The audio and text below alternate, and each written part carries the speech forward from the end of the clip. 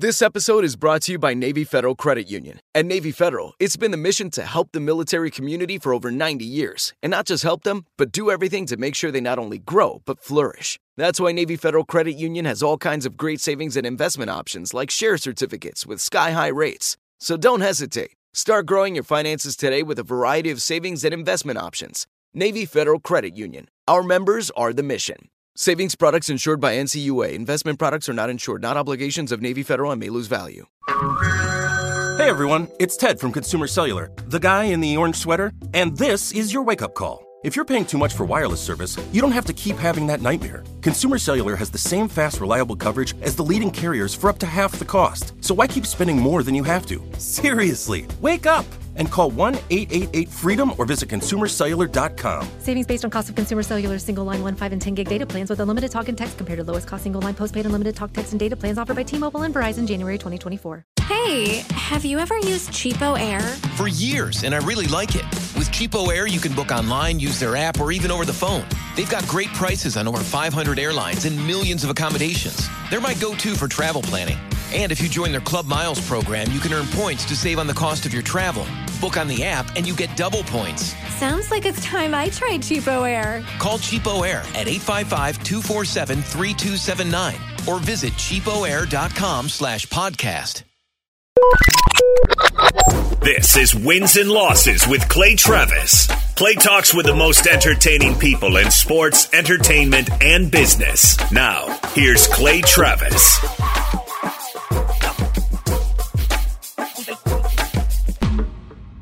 Welcome into Wins and Losses. I am your fearless host, Clay Travis. This is our 6th different episode of Wins and Losses. If you haven't heard it yet, I'd encourage you to go check out some of the earlier 5 episodes. Jason Whitlock, SEC Commissioner Greg Sankey, Shannon Terry, who sold Rivals to Yahoo and 24/7 Sports to CBS.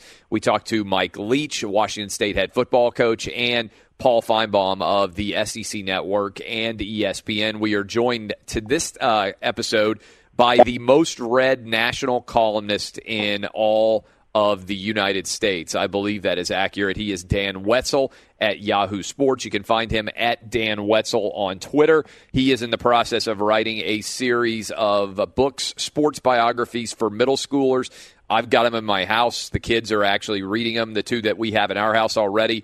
Alex Morgan, U.S. women's soccer player, Steph Curry, Tom Brady, and Serena Williams will be out soon. So the plug here he didn't ask for. But the truth is, if you're like me and you got young kids and you're trying to get them to read something, these are really books that ideally would appeal to them. And it's sort of like giving healthy food while at the same time you're getting a benefit because it's a sports biography. So if they like sports, they're getting that, but they're also actually reading, which is important. And as if that weren't enough, Dan Wetzel is joining us right now from France. He's traveled all over the world covering sports, and we're going to get probably a little bit to what it's like to be in France. But Dan, first of all, thanks for joining us. Second, when you were growing up, did you ever think that you might one day be the most read national sports columnist in the country? No. I don't think that concept ever struck me as anything. I do think I recall as a kid being intrigued that people were paid to follow around the Boston Bruins. Yes. And report on them. But I think I would have just gone and been a fan. I don't think I would have really grasped what the job was. But I did not think so many people would read me, let alone that I'd be in France covering women's soccer. That probably was conceptually not possible when I was young either. Yeah, no, that's a good point. All right, so we're going to get to all of that and work your way up to how you end up at Yahoo Sports. Again, Dan Wetzel on Twitter at Dan Wetzel. But I want to start here. You mentioned growing up in Massachusetts in the Boston area. What was your background? How did you kind of move your way into the educational system? Where did you grow up? What was your childhood like? Yeah, I grew up in the South Shore of Boston. I went to public school to 8th grade, went to all boys Jesuit school in Boston, BC High in high school, and then went to University of Massachusetts for college. And really was not looking at all at journalism, really, until I got to UMass and I kind of joined the student paper as like a club, like almost something to do. So, I remember they had an ad in the paper, and I remember being like, "Oh, it might be interesting." I go down there and like just trying to meet people the first week of school. So that's kind of how it started.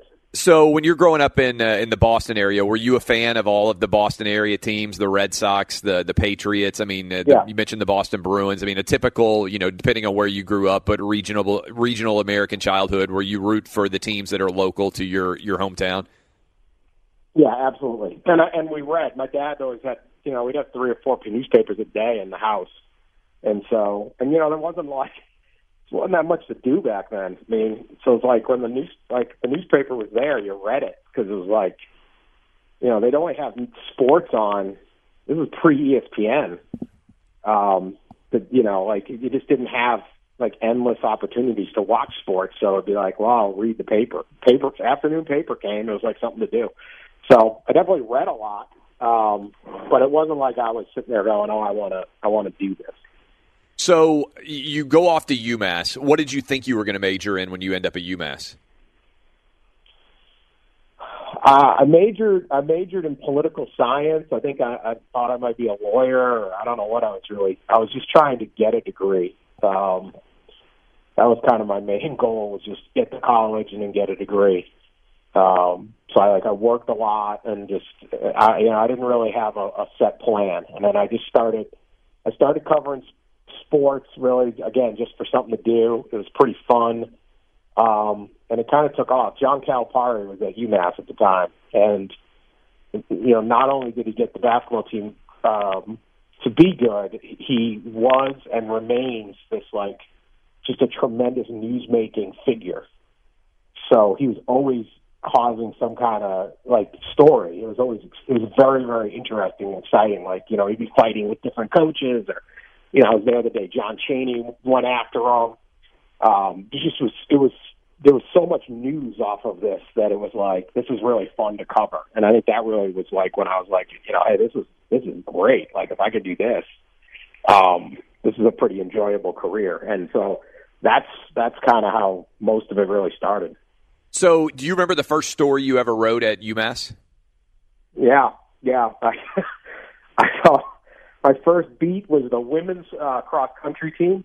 Yeah. Brutal. Okay, so you go, if you've ever been to a cross-country meet, you would know, and you probably never thought of writing a story about it, but they shoot a gun, and the women run into the woods, and then they come back 20 minutes later, and they finish. And that's a cross-country meet, okay? So you don't see any of the race at all. You're just standing there at the – yeah. Nothing. So you go, well, what happened? Well, and then it's you get their times and you try to spell their names right. I mean, my stories are just trying to do whatever. But, and then I tried to run as fast as I could. I mean, what strategy? I mean, there is strategy, but, if you finish second, you go, here's my question. Did you consider going faster? I don't know I had no idea what to ask a women's cross country. People talk about, is it hard to write, a running gamer at the Super Bowl? Is it hard to cover the Olympics? No. Cover a women's college cross-country meet in the rain, okay? That's hard, okay? I covered a girls' soccer game once in high school that finished 0-0, right? Because I was freelancing for a local paper, a 0-0 game. Okay, what do we got here? Yeah. Those are hard to write. Something always happens at the Super Bowl, okay? Don't worry about the Super Bowl. So, yeah, I do remember, and I just remember I was trying to spell the names right. That was it. You realize, this thing actually gets I know it's a campus paper, but when you're at college, that was everything. So, get the names right. Were you a good student? You said cross-country women were pretty good-looking, too. So, yeah. I didn't have As a college kid, that wasn't a bit. You had an excuse to talk to them, which isn't an awful problem. Were you a good student? Yeah, it wasn't good. Were you a good student at all when you were, K through 12 and into UMass? I mean, were you thinking I'm, academics is my pathway? You mentioned law school. Is that a sign that you were pretty good, or were you disinterested, or how would you describe yourself as a student? I was determined. I don't know if I was necessarily. There's a lot of law schools. They don't have to go to Vanderbilt, but a lot of law schools. I I don't know. I was pretty good. I don't know what. I think I had like a 3.5 in college or something like that. I was good, but not a genius in any way, shape, or form. All right. I would work really hard to get a good grade. That was what I would do.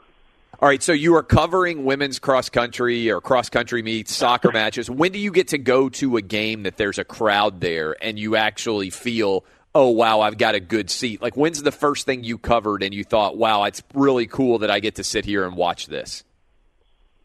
It was probably like a men's basketball game. That, like a good UMass men's basketball game. With, they play somebody good. This is during for people who don't remember. This is during the Marcus Camby-ish era. Carmelo Travieso, first year was before Marcus, but yeah, that group and Lou Rowe ranked, and Lou Rowe definitely. Edgar Padilla. Am I right about that? They had Edgar Padilla. Yeah, I remember that those UMass teams. All Puerto Rican backcourt. Yeah, we had Edgar and Carmelo, good guys. Yeah, Marcus. So. Yeah, some of that, and then you're like, well, this is like an actual event. And not only that, you sit there and it's like the guy next to you, like the Boston Globe. Like, so you're like, wow. And then, like it was a big enough game, like Bob Ryan would come, and you're like, wow, this is like serious stuff. So that was kind of fun. So you're covering Calipari, and you mentioned the John Chaney story. And for people who don't remember when John Chaney just went off on John Calipari and was like, I'll choke you to death, I'll kill you. You were sitting in that room. What was that had to be like an out-of-body experience. It was awesome. Yeah, it was absolutely bananas. So there's no social media. There's no, like you had to wait and see if it came on SportsCenter, like, later. Like, now they probably, like, break in on it or something, or it'd just be all over Twitter. But at the time, it was like, did that seriously happen?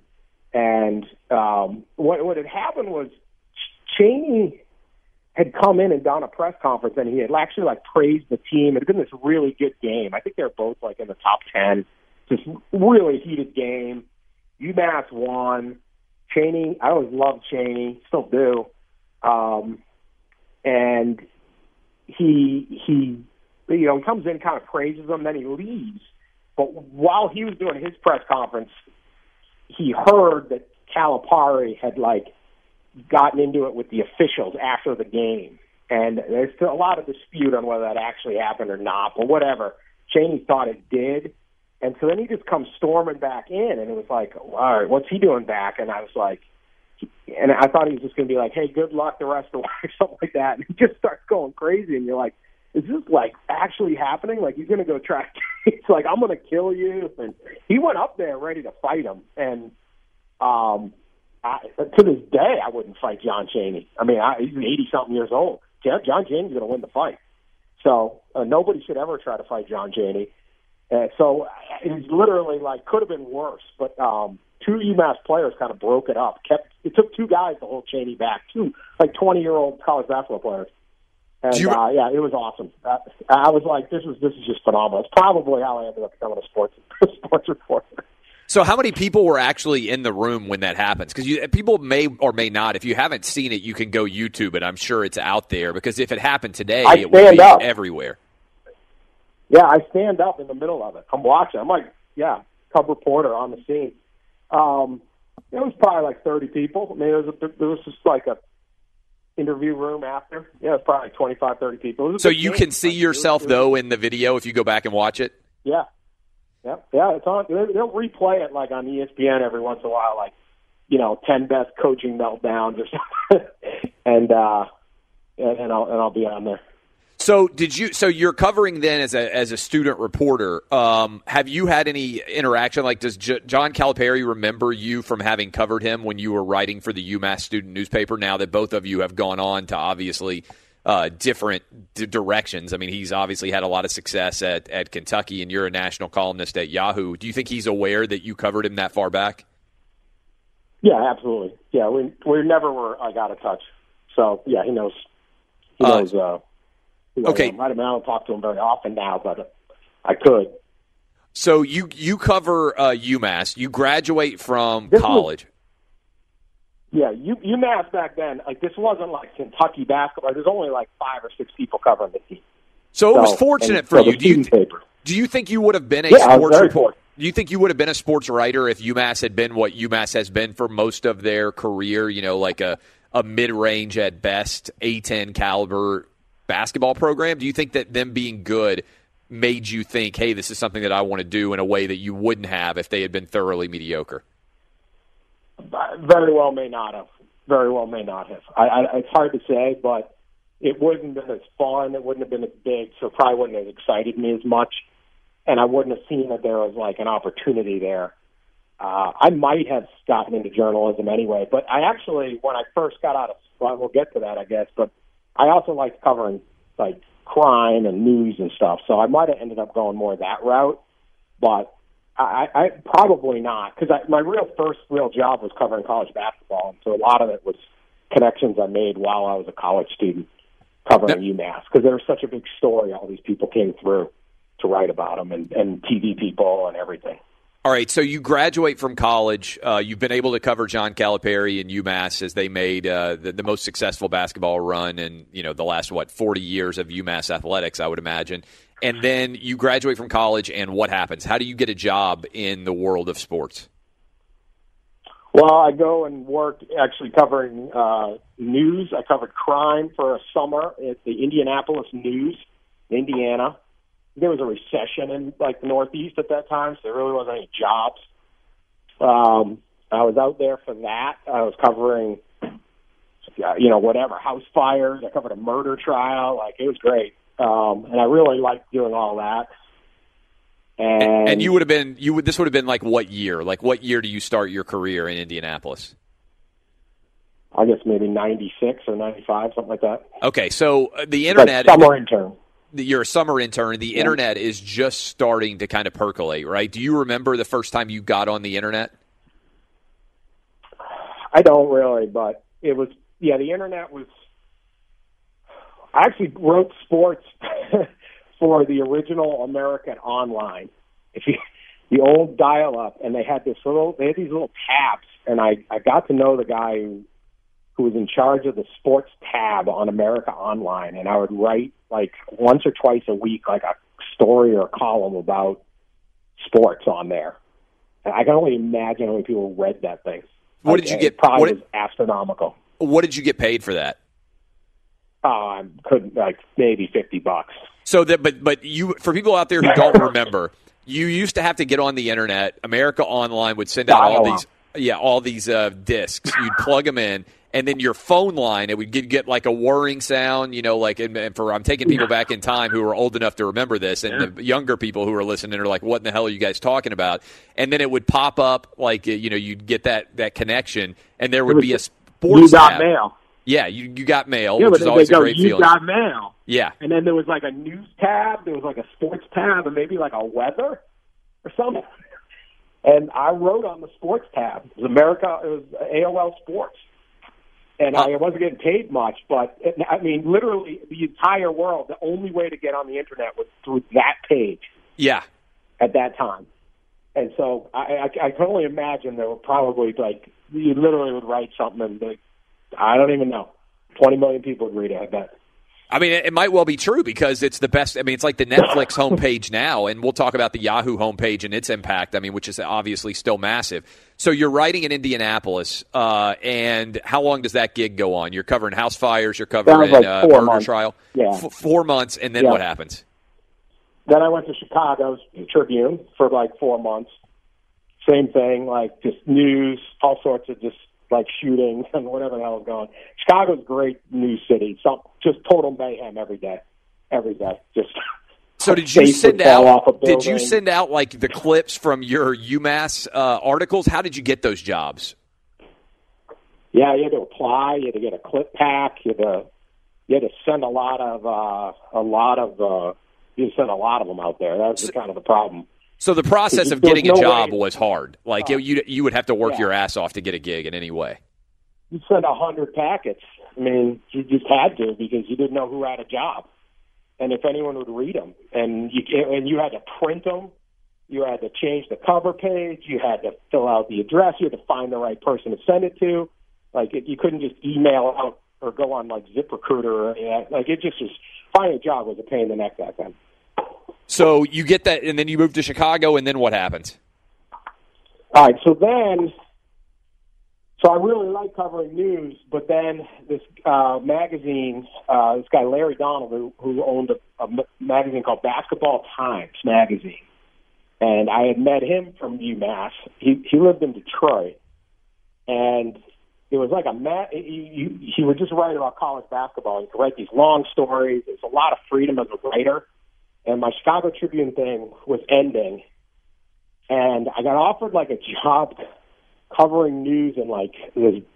I'm not even from the Midwest, so like Chicago was great, Indianapolis is good, Chicago is great, and then I got this job offer like covering this small town outside of Fort Wayne, Indiana, and I was like, I don't want to do this. Like, I'm just not a farmer. Like, this isn't my thing.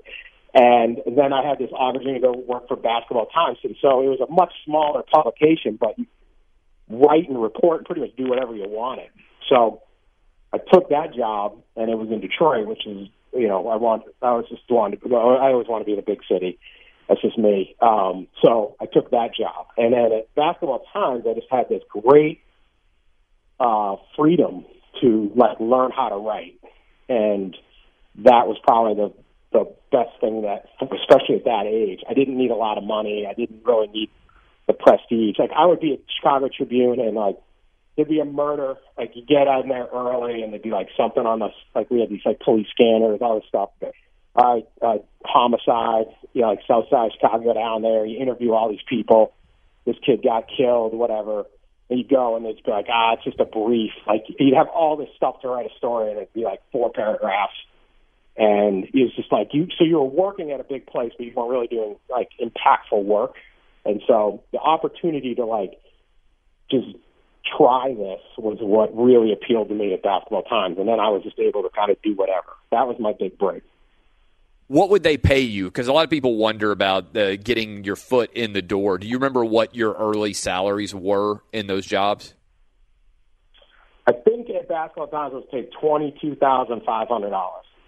I'll tell you a funny story, though, which was not much money then or now, but it was enough that I could, like, live. That was it. I mean, I was 23 years old or something, so you don't really need much. And I really encourage people when they're younger, don't worry about money. Yeah. Plenty of time to worry about money. The money will find you if this is the time to not care, right? You get a roommate, you drink cheap beer, you live in it doesn't matter. But I do remember, I actually also had this job interview I went to at the Valparaiso, I think it was called like the Vidette Messenger, this newspaper in Valparaiso, Indiana, Valparaiso University. So I go into this interview. I think I was in Indianapolis then. It was a sports job. And I'm in the thing, and the guy goes, all right, we want to hire you. We can offer you $15,000 a year. Is what he offered me, $15,000. Okay, that's like less than like $7 an hour. Yeah. Okay, I'm like, I used to work construction. I make more. I'm like, I was just like, and I must have been so stunned. And granted, this town was so cheap, I probably could have lived there for $15,000. But I was just like, I got a college degree. I'm gonna work for $15,000. So I was like, I can't take that job. You got to pay me more than that. Like, and I think I just said it so boldly. He's like, oh, okay. So the Peter gets up and he walks all the way across the newsroom, like into the publisher's office. He's like, let me go check. So I'm like, oh man, look at this, negotiating. Like, I am styling, right? I'm killing this, right? And so he comes back. I swear the story's true. Comes back, sits down, and goes, all right, we can give you $15,100.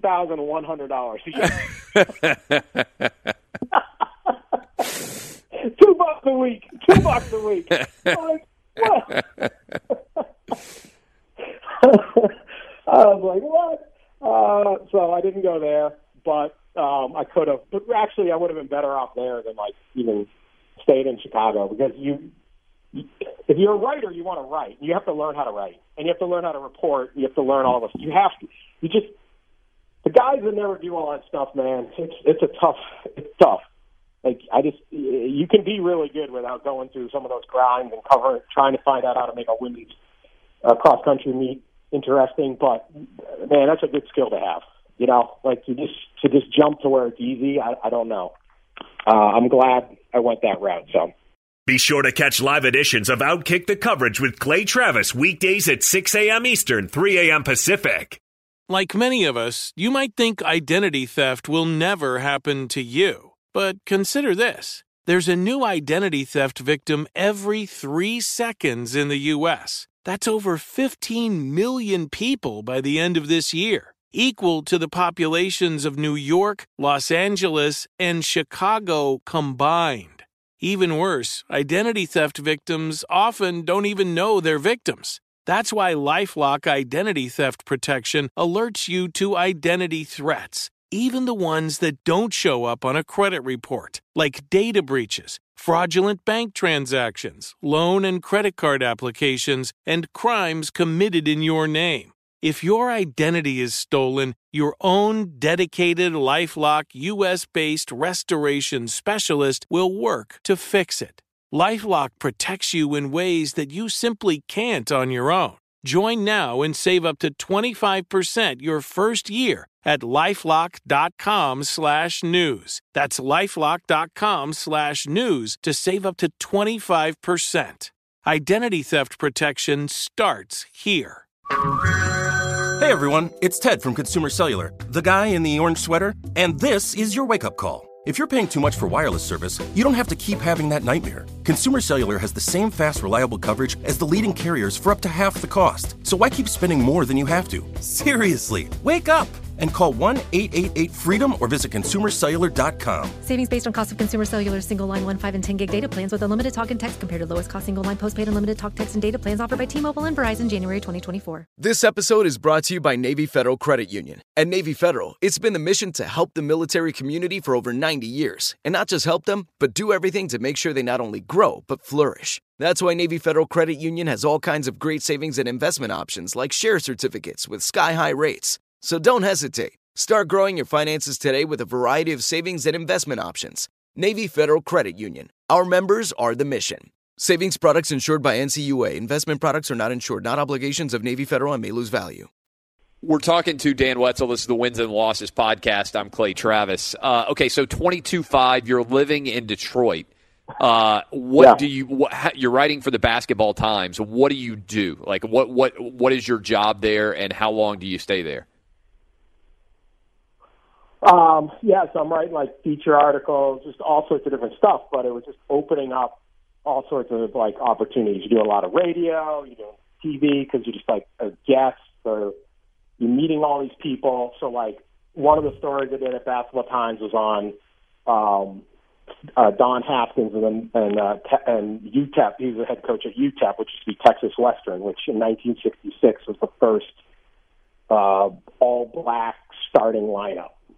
When they were Texas Western. So I did this long story on Don Haskins, got to know him as a friend, and like not immediately, it takes time, but that eventually led to the book Glory Road, and it was a Disney movie, Glory Road. So there was like opportunities. I covered a ton of AAU basketball. I covered all these guys in the NBA when they were like 16, 17 years old. We would do all the recruiting, but instead of just doing recruiting like where you going to school, what's your top five, where you're going to visit. I just got to know all the figures in it, and I ended up doing the book. I wrote a book with Don Yeager, who was at Sports Illustrated then, called Soul Influence, all about how shoe companies were dumping all this money into AAU basketball, and it's like completely corrupt and bananas. And so I was doing it was just leading to all these other things because you had the opportunity to do these stories. So that was kind of the real benefit of Basketball Times. I think I was there until about 1999 or 2000 maybe, something like that. But you just had so much freedom. Larry Donnell was just a great editor, and just was like, go fail and try things. And that's why that job was so good for me. So you're in Detroit at the time, living as your base. Are you traveling a lot to write these stories? Yeah, like once a month I go somewhere in college sports. Or like the AAU circuit, maybe like one weekend a month, or a few days here or there. It was a shoestring budget, but we'd make it work. So the internet's also starting to grow. Like these are some of the early kind of launch points of the internet. Are you still writing for that AOL front page sports articles? I did that for a while. I don't know quite how that ended. I don't really remember anymore. I also, I was freelancing for all sorts of different places. I would write from, like all those like Athlon book, anything, and I would do a lot of internet. I was a huge believer in the internet. I was freelancing for this website, or even kind of worked for them for a little while, called HoopsTV.com, which is basically the N1 mixtape. Yeah. They created this basketball website where we basically could watch video of basketball on the internet. It's a problem with everyone had dial-up and no one could see our videos. Yeah. But no, it's true, because for people who don't remember, it was almost impossible to watch a video on the internet. Even to load pictures would take forever. So, because everybody's working on the slow speeds of the dial-up internet. So you're aware of the rise of the internet. At the same time, you're not making that much money. I think you also started to moonlight in a casino, right? Well, I was going to get married. So at this point, I'm, kind of like 26 or something. I'm not making much money. I've written Soul Influence, but I needed like something steady. And so they were opening casinos in Detroit. So I was like, well, if I get a job at a casino, like I needed a job that I didn't have to take like the work home. Yeah. And I didn't want to go back to work construction or something like that. It's exhausting. Like, not the casino dealing, it can't be exhausting, but I just needed something like flexible hour, all this different stuff. So I went to as the fun part of the story, it was called Greektown Casino College. They were trying to train the dealers, and they literally called it the Greektown Casino College. They converted like part of a parking garage in downtown Detroit where we would go and learn how to deal. It's the how Pepperdine wins most scenic campus. Yes. This is the opposite of that. Is the exact. We should have been ranked last. And I majored in craps and blackjack, double major. Craps is harder than we can laugh, but craps is harder than it looks. I was a certified dealer. My casino didn't open though. I never actually worked in the casino. I did deal some other games and some parties and stuff, but the casino had some kind of like ownership, shiesty owner, so they delayed our ownership. And then by then, I had gotten a full-time job at CBS Sports Line. Well, so I never actually worked it. I want to get to that in a minute, but how long did you train to be a craps and blackjack dealer? I don't know. I think it might have been it might take like 6 weeks, maybe 8 weeks. I don't know. It's a quick college, not too long. It takes longer than you think, though. Yeah, there's a lot of money. You got to guard the money. Yeah. Yeah, they come and try to trick you. All the guys, you have to guard your money. You can't be wrong. Blackjack, not that tricky. But craps is wild, man. Like, you get enough people on there, and we would play, and then while someone was trying to deal, and then, like, of course, we're just constantly trying to screw with everybody, because that was what we were supposed to do. So it's like throwing bets in late, or throwing, like, the worst possible odd bets, like just, bet $3 on something, like, the odds are all messed up, or trying to steal money. So, yeah, it's harder than it looks. You said you also worked construction, but, when you were younger, what kind of construction work did you do? We did, laying, sewage lines, and we built a couple office parks, things like that. I'd, help, we'd put in the sidewalks. I worked for the owner of it, so we would do just about anything. But a lot of road work, a lot of jackhammering, a lot of digging ditches. Nothing... as a high school and college kid, so. You can literally tell your kids now, like, you worked as a dig ditcher. I did dig ditches, yeah. Chop firewood. I had all sorts of bad jobs. I could run a backhoe. I didn't have a license, but I could do it. Yeah, there's not very many probably sports writers who can run a backhoe and also work a craps. I probably couldn't. I probably could not run the backhoe now. I would probably screw it up. But at one point, I could dig a hole with a backhoe. So you are preparing for whatever you need to do to have a consistent job. And then you've been talking about how you have you're paying attention to the rise of the internet. How do you end up working at CBS Sportsline, which I think was cbs.sportsline.com, if I'm not mistaken, at the time? It was just, or even just Sportsline.com. Yeah, I think you might be right. Here's one of the problems was I was trying to get like a job in a newspaper, but newspapers were different than like. First off, you could never tell a newspaper editor you worked moonlighting as a craps dealer. Like that would have killed you. They wanted like everyone to go to Northwestern and like Columbia, and like you had to. If you didn't have like all the right connections, it was hard to break in. And by working at like Basketball Times and when I worked at Chicago Tribune, I could get everyone was interested in hiring me. But once I left, they weren't interested in hiring me anymore.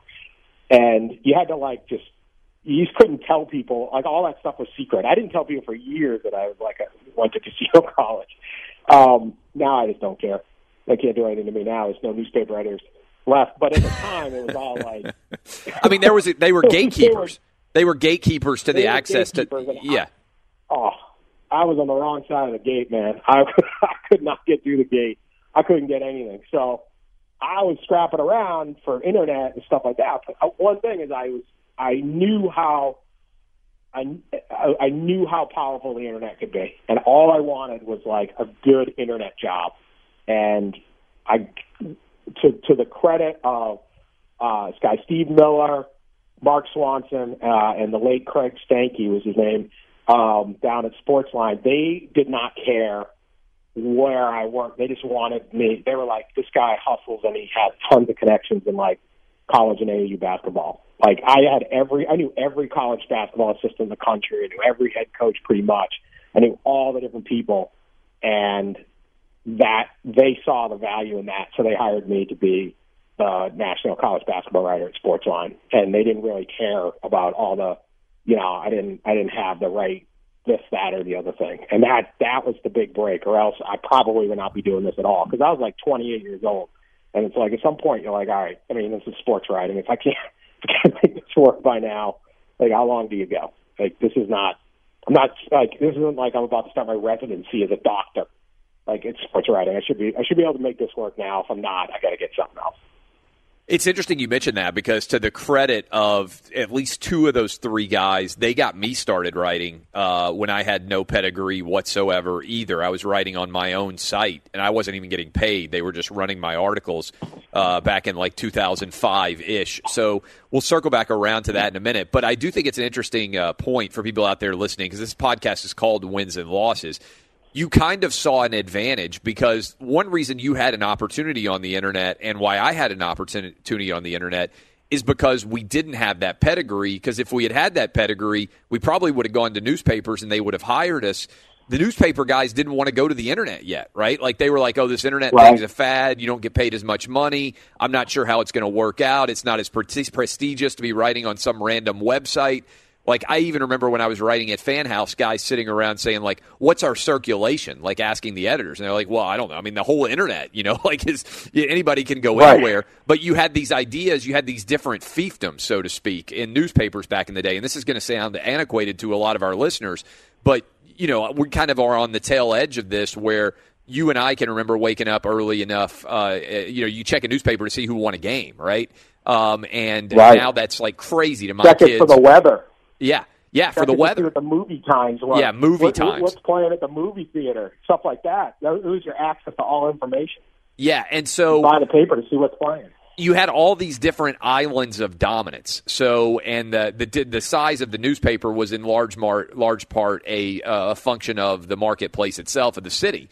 So, like you mentioned, the Chicago Tribune, but you also had these newspapers competing in the markets, and there was pretty good salaries to be made back in the day, right? If you were working in the 1980s, sure, you could make a good living in the newspaper business. Well, I think you always could. I mean, and even if you still have a job in the newspaper industry, you probably, there just aren't as many jobs, unfortunately, right, as there used to be. But all the way up through a ton of money.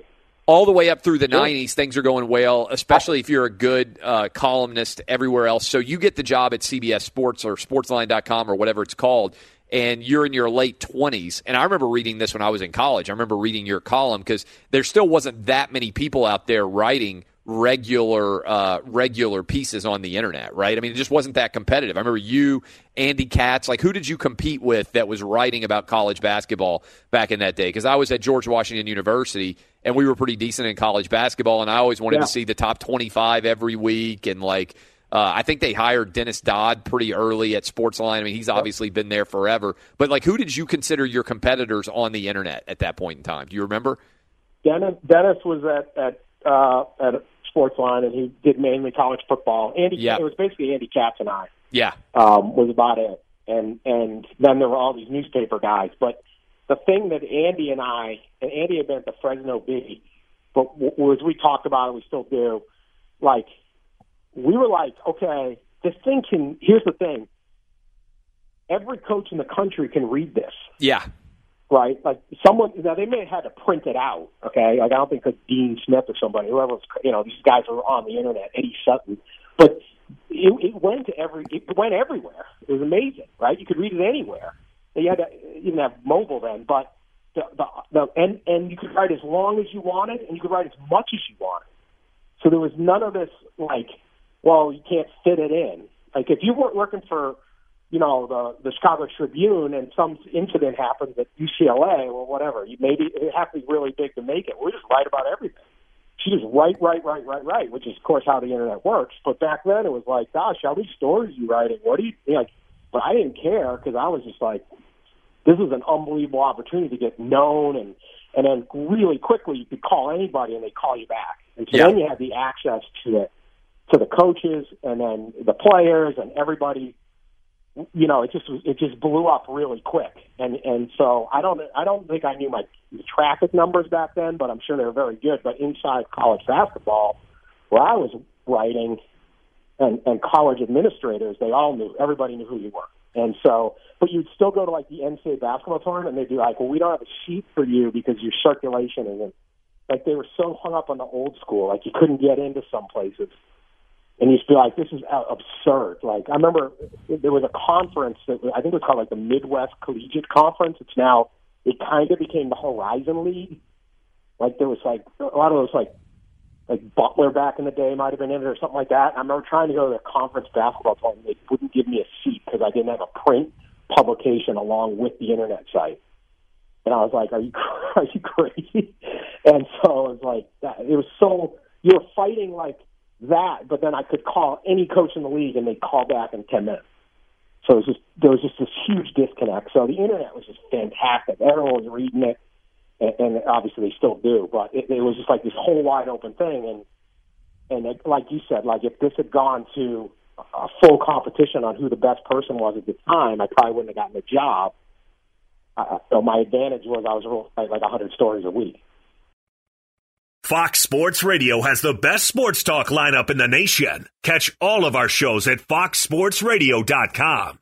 And within the iHeartRadio app, search FSR to listen live. This episode is brought to you by Navy Federal Credit Union. At Navy Federal, it's been the mission to help the military community for over 90 years. And not just help them, but do everything to make sure they not only grow, but flourish. That's why Navy Federal Credit Union has all kinds of great savings and investment options like share certificates with sky-high rates. So don't hesitate. Start growing your finances today with a variety of savings and investment options. Navy Federal Credit Union. Our members are the mission. Savings products insured by NCUA. Investment products are not insured, not obligations of Navy Federal and may lose value. Hey, have you ever used Cheapo Air? For years, and I really like it. With Cheapo Air, you can book online, use their app, or even over the phone. They've got great prices on over 500 airlines and millions of accommodations. They're my go-to for travel planning. And if you join their Club Miles program, you can earn points to save on the cost of your travel. Book on the app and you get double points. Sounds like it's time I tried Cheapo Air. Call Cheapo Air at 855-247-3279 or visit cheapoair.com/podcast. Good sleep should come naturally, and with the new Natural Hybrid mattress, it can. A collaboration between award-winning mattress brand Leesa and home design favorite West Elm, the Natural Hybrid is the culmination of these two companies' shared values: premium materials, meticulous craftsmanship, and sustainable practices. Made with natural latex, responsibly sourced natural wool, and environmentally safe foams, the Natural Hybrid elevates your sleep sanctuary. Indulge indulges your senses and supports a greener tomorrow. Plus, when you purchase the natural hybrid, you're also helping fuel Lisa's work with shelters and those in need. Since 2015, Lisa has donated more than 40,000 mattresses to ensure children and families have a safe place to sleep. Don't put off a good night's sleep any longer. Get a Lisa mattress today for a sound sleep tonight. Visit lisa.com/iHeart. That's LEESA.com/iHeart. You would grind, but also, and we're talking to Dan Wetzel, I'm Clay Travis, this is the Wins and Losses podcast. You recognize something that I think a lot of people didn't, which is in the past, and it still occurs, right? Like the local newspaper, people are obsessed with what somebody in that local newspaper market writes. But a lot of times, and you know this from your experience, you can end up in a situation where there's not that much interesting to write about in the local news market. But if you're writing about college basketball, there's pretty much always something that's popping on a national level. And those guys also who are reading you, both the coaches and the administrators and everybody else, are curious about things outside of their own world. And so you had almost, you and Andy Katz, a monopoly on the entirety of national college basketball coverage from a writing perspective, which theoretically a lot of other people could have seen, but they didn't because they were maybe worried about trying to protect what they already had. Yeah, it's probably some of that. And then some of it would have been like, you were going to, I don't remember what I got paid. I was certainly getting paid much better at that point, but it wasn't like huge money. So it was like, those are good jobs, but yeah, people didn't want to take a pay cut or, I don't know, it's very comfortable work. Those newspapers have been around like 100 years, right? Yeah. So, those were like good, comfortable jobs. But yeah, the ability to have an impact was much, much greater on the internet. Just much, much greater. Now, I want to go to the credentialing thing because I think it also establishes the paradigm shift. And I remember dealing with this a lot writing online, is all of these schools panicked when the internet started. And they're like, oh, my God, we're going to have everybody who has a email address is going to be arguing they're a member of the media. And so they will credential all these tiny newspapers, these little tiny community newspapers with no issues whatsoever because, quote unquote, they are a print publication. But if you were on the internet, you weren't allowed to be credentialed. And I remember like all sorts of craziness. Like, for instance, and I'll get to Yahoo, how you ended up there in a sec, but Yahoo is a big deal, right? Like a massive, massive website. And the way they would credential Yahoo was, or like CBS Sportsline, I remember. Like CBS Sportsline did a print publication one year for like a college basketball or college football magazine, right? And it's kind of a funny thing to think about anyway, but I guess it was an advertising point for them. And they would credential the CBS Sportsline sometimes because of that print magazine, because they were already letting in Athlon and Lindy's and all the other people who do the yearly print publication. But that was crazy, right? You fought those battles for years. Oh, it was unbelievable. And trying to explain what you were arguing. I could tell you a million stories. The hardest one was baseball, MLB. When I got to Yahoo, and I'm jumping a little bit ahead, but holy cow, because they were so old school. And they'd always say, well, are you in the Baseball Writers Association? Okay, so you're in this Baseball Writers Association. Like, no. Well, I go, how do you get in that? Like, well, you have to cover 150 games. I'll be like, well, I'm the only guy at the website. Like, I can't cover up. I just want to cover the World Series, right? Like, the NFL, the NBA don't sit there and go, well, were you at the Sacramento Kings Timberwolves game back in February? Like, yeah. Yeah, NBA Finals? Come on, man, we want attention. MLB. So one time I was at spring training, and I'm going to spare this guy the name because he really isn't a bad guy. But this one guy at the Mets says to me, you guys, here's what needs to happen. Now, at this time, Yahoo's probably was worth about $50 billion. Okay, but Yahoo used to be this massive thing. And he goes, you guys need like the Sporting News to buy you so you have a print publication. And I go, how about we buy the Mets? What are you talking about? I mean, a $50 billion market cap, Sporting News is worth like $15 million. And he's thinking, I mean, it does kind of speak to the difficulty that people had understanding the internet, that he's like, oh, Sporting News should buy Yahoo. Yahoo could buy every Major League Baseball team. That's what we could have done. Could have bought them all if they were for sale. I mean, we're worth more than the league. But Yeah. I was like, okay, I don't even know. I'm not talking to a rational human being at this point. Like, we're not speaking the same language. Just be like, all right, I guess I'm not going to spring training at the Mets. Baseball was the absolute worst, and I hated covering baseball. And once I didn't have to, I never covered it again. So I literally just hated everyone in baseball. You're at CBS. How many years do you write covering college basketball? I think it was like 3. And then what happens? Yeah, and then what happens? So a guy I knew from college, Sam Silverstein, calls me. He just became the sports editor of Yahoo Sports, which at the time was like they had a fantasy game, but like they were just being like, we need to get into original content. And he's like, you should come work here.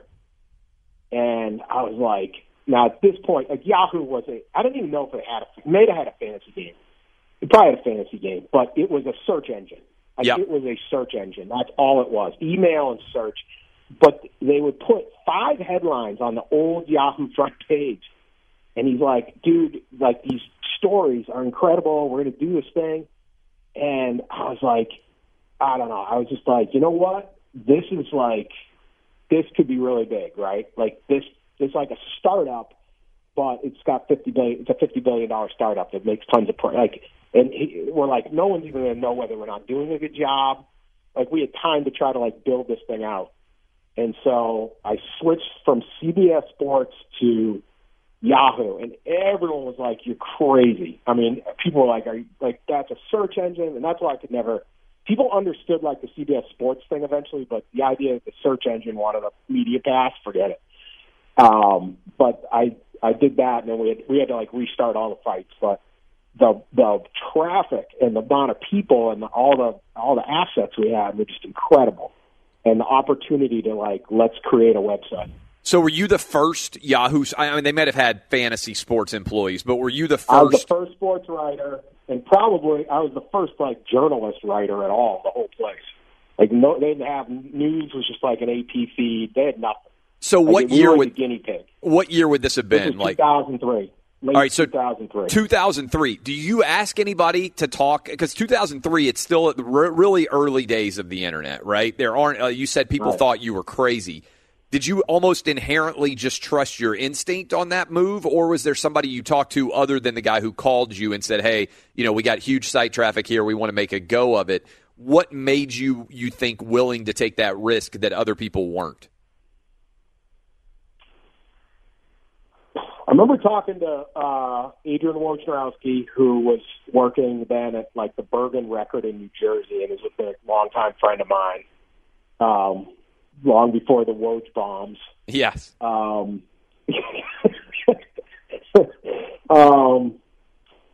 I remember he's a very smart guy. And I remember he thought it was a pretty good idea. And that really helped. There's another guy, Dave Scott, a longtime friend of mine, works at ESPN. He thought it was a good idea.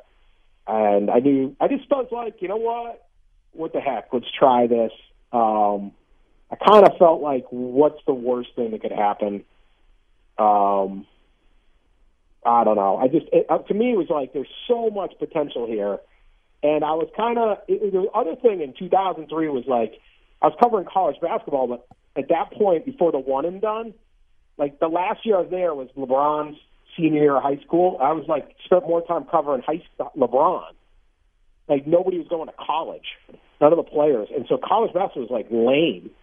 Still had a lot of fans, but it was like just wasn't as interesting. Like, believe me, when they get rid of the one and done, college basketball is not going to be remotely as big of a deal as it is now. And it's really not that big of a deal now.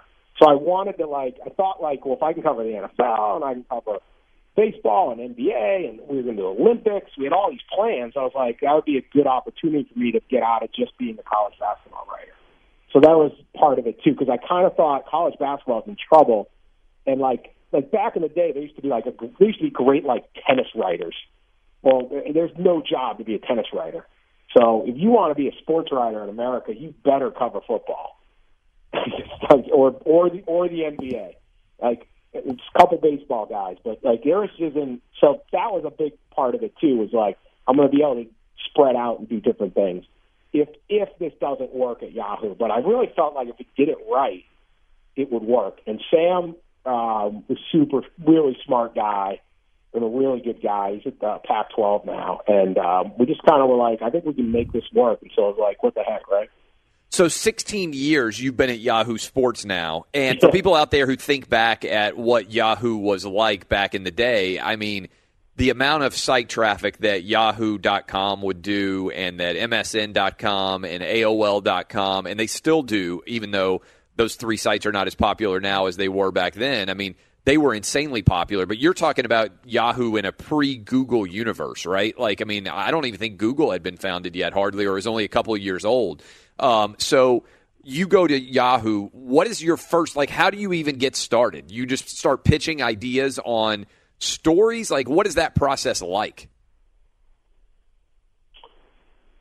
Well, we were like, you'd start writing like, we had to set up everything. And we had to set up a news desk, like some editor. Like, it was just a lot of planning.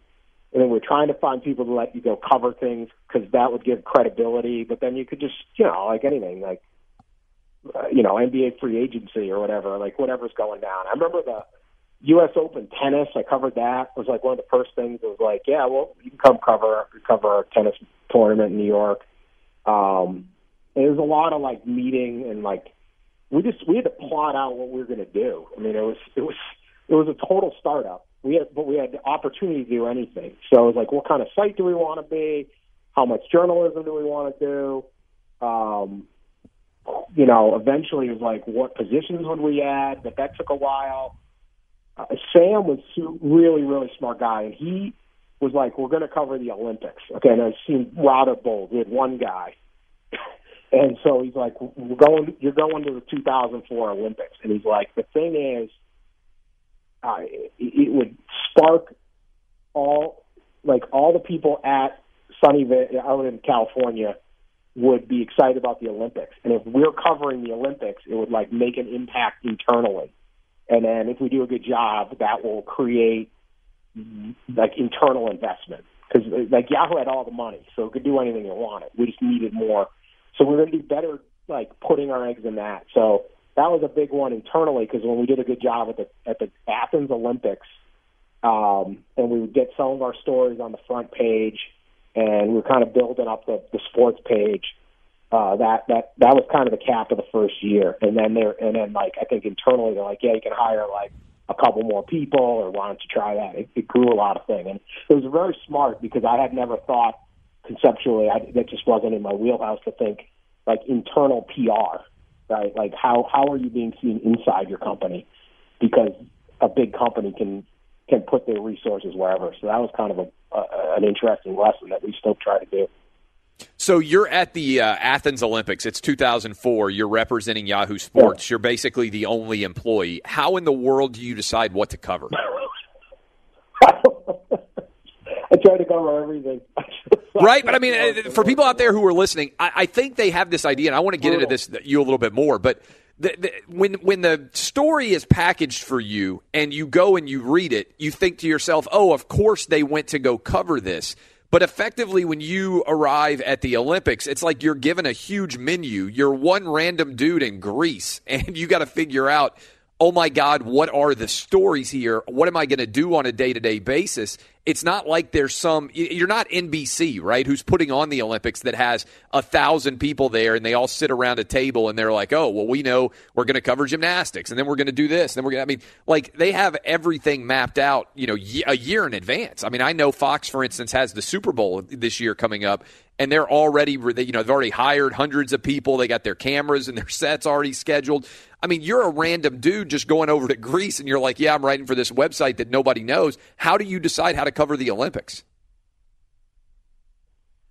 Well, yeah, you just try to pick your spots, and then even if you're not, like if something big happened and you're not actually in the arena, you just write about it anyway. But yeah, it would be like, there's a track meet, a gymnastics meet, a swim meet, there's a basketball game. There's this, you're just trying to guess on what the best story is going to be.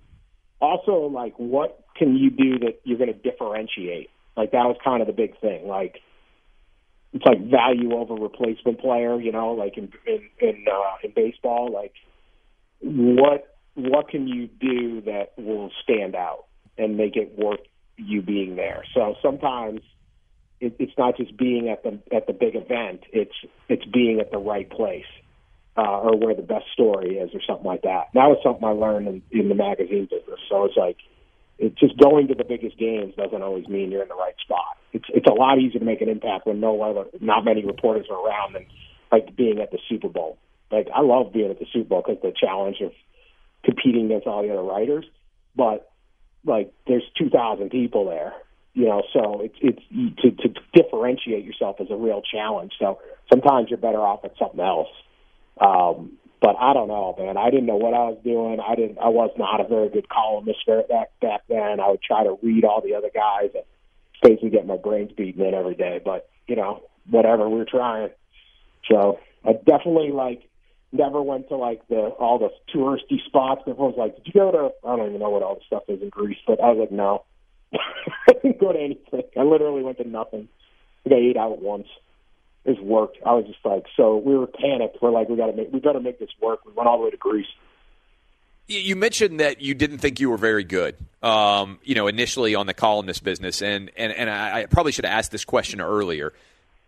I think there's a lot of people out there listening to us right now that don't even spend that much time on the distinction between news and opinion, right? And so much of it has gotten mixed up today that it's sometimes hard, and you sometimes get confused, even if you're just a regular person. You're reading, you're like, wait a minute, is this a news article, or is this somebody's opinion about the news? And I feel like there used to be a more substantial difference, but you are hired to be in the opinion business, right, when you go to work at Yahoo. But also when you're at the Olympics, you're also kind of in the news business, because if a big news story breaks out, that's something that people want to read about too. How did you straddle that line, and how complicated was it? And were you thinking in your mind, is this a news piece or is this an opinion piece? Because I would imagine early on when you're at Yahoo, you kind of have to fill every different aspect of the news, right? Whether it's an opinion piece or just a straight, like something happened here and it's a news story.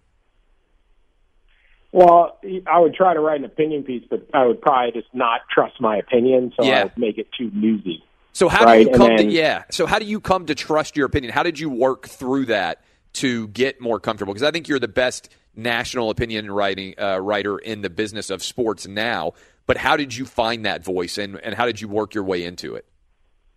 Yeah, well, thank you. But doing it and then reading the other people. So you'd be there, and Bill Platsky is a phenomenal sports columnist from the LA Times. And, you'd be at the same thing, and you'd read his the next day. And you'd be like, I got my ass kicked. Why do I suck, right? This is a disaster. Right. And I was like, why? I didn't even think of this. I didn't trust it, or I can't even remember. But, Connor, Woj, Mike Vaquer. Just everybody. That was when Kornheiser and Wilbon were writing. Bob Ryan, all these guys that are kind of all on TV now, older guys, those guys just slaughter you. And Dan Le Batard, holy cow, could Le Batard write a column? Just phenomenal. And they just bang, in an hour, they just kill you. And you just be like, wow, my column is not anywhere as good as this. So you just, it's like anything. You just got to keep doing it. What's that, 10,000 hour, Malcolm Gladwell? It's just you just got to keep going. So, it was a little rough some of those days. But there's so many swings at the Olympics or anywhere, anything you're trying to do. And you slowly kind of, I don't know, you just trust yourself a little bit, and you kind of just figure out, what's truly interesting. I have some different tricks I come up with. I always try to say, if I'm driving home from the assignment, wherever I'm at, and somebody calls me, my wife calls, our friend goes, and they go, what happened at the game tonight, or the events, or whatever, what'd you do today? And if the first thing I say isn't the column, then I didn't write the right column. Because sometimes I don't know, you just be like, wow, you wouldn't have believed what, Kobe Bryant said after, but then you ended up writing about some inbound play or something. What'd you do? But you see that a lot in sports writing. Or the other thing that really helped me, I actually did a lot of talk radio. I had a talk radio show briefly in Detroit, and that helped a lot. Everyone makes fun of talk radio, but you have to be on topic. Yep. And you have to figure out a topic that the listener wants to listen to, or they aren't listening. They are hitting that button in 1 second, and that's a big talk radio was a big training ground too, because if you're on there's nothing worse than a segment on talk radio with a bad topic. You can just feel all the people clicking away. I'm glad you mentioned that, because I always tell people advice, from a writing perspective. You do this too for writers. Go on radio every opportunity you get, because it will crystallize oftentimes your central thesis as you talk through it, right? And also if you have a good ear, you can pick up on what people care about. And I hear sometimes writers, and they'll say, "Oh, I don't like to do radio," or I don't make the time to do radio. And my argument is, radio is basically an opportunity for you to advertise your audience and create people who care what you think, whether it's written or spoken. And you've always done radio quite a bit, and I think there is a certain element of writers who sometimes look down on radio. I've always argued you should use radio to lift your writing up even higher. Yeah, same with people make fun of Around the Horn and stuff like that, or some of those shows, but it's like they're almost always really good on topic. I'll watch. I don't watch a lot of TV. It's not the live events. I just don't. But sometimes I'll watch whatever Stephen A. is that First Take or whatever Stephen A. Smith show is on. They get right into their topics, and they get right to it. And it's a good. Stephen A. Smith was a good sports columnist. I'll tell you that. I don't think anyone, I don't know how many people even remember. I guess he reminds people every once in a while, but he was a good sports columnist. I first met him, he was covering Temple basketball. I remember him being like, I'm going to do this, this, and this. And it's like, he did it all. But that's a guy that works hard, but they get right on their voice really quick, and they get right. They don't do topics that you don't need to do. And so there's a trick to it, and a lot of those shows are very good at it in ways that maybe people don't. I don't know how many journalism students listen to this thing, but people will look down on that. Stephen A. Smith is loud, and he's highly entertaining. He's very, very smart. He gets right to the point, and people listen to the point. So what are we arguing about? I can't be Stephen A. Smith, but what he does is really good. Yeah, look, I think what you just hit on is key. I mean, it's all about the story, right? You have to find the stories that people care about, and then you have to have an opinion that people care about. So I'll give an example, and I've known you for, a long time now. And I think, honestly, you reached out to me for the first time when I was writing at CBS Sports. I think you'd already gone to Yahoo, and you're like, hey, would you want to talk to Yahoo? And this has probably been 12, 13 years ago now. In fact, I remember because it was when Tennessee was playing. It was when Dixieland Delight was coming out. And I went out and talked to Yahoo, and we'll get to that in a minute. But I remember we were talking at the Alabama-Notre Dame game, and Catherine Webb at Alabama just blows out Notre Dame, right? And Catherine Webb goes up on the screen and immediately becomes the story of the game. Good-looking girlfriend of the quarterback who was whose name is escaping me now, which is ridiculous because A.J. McCarron, yes. A.J. McCarron, yeah.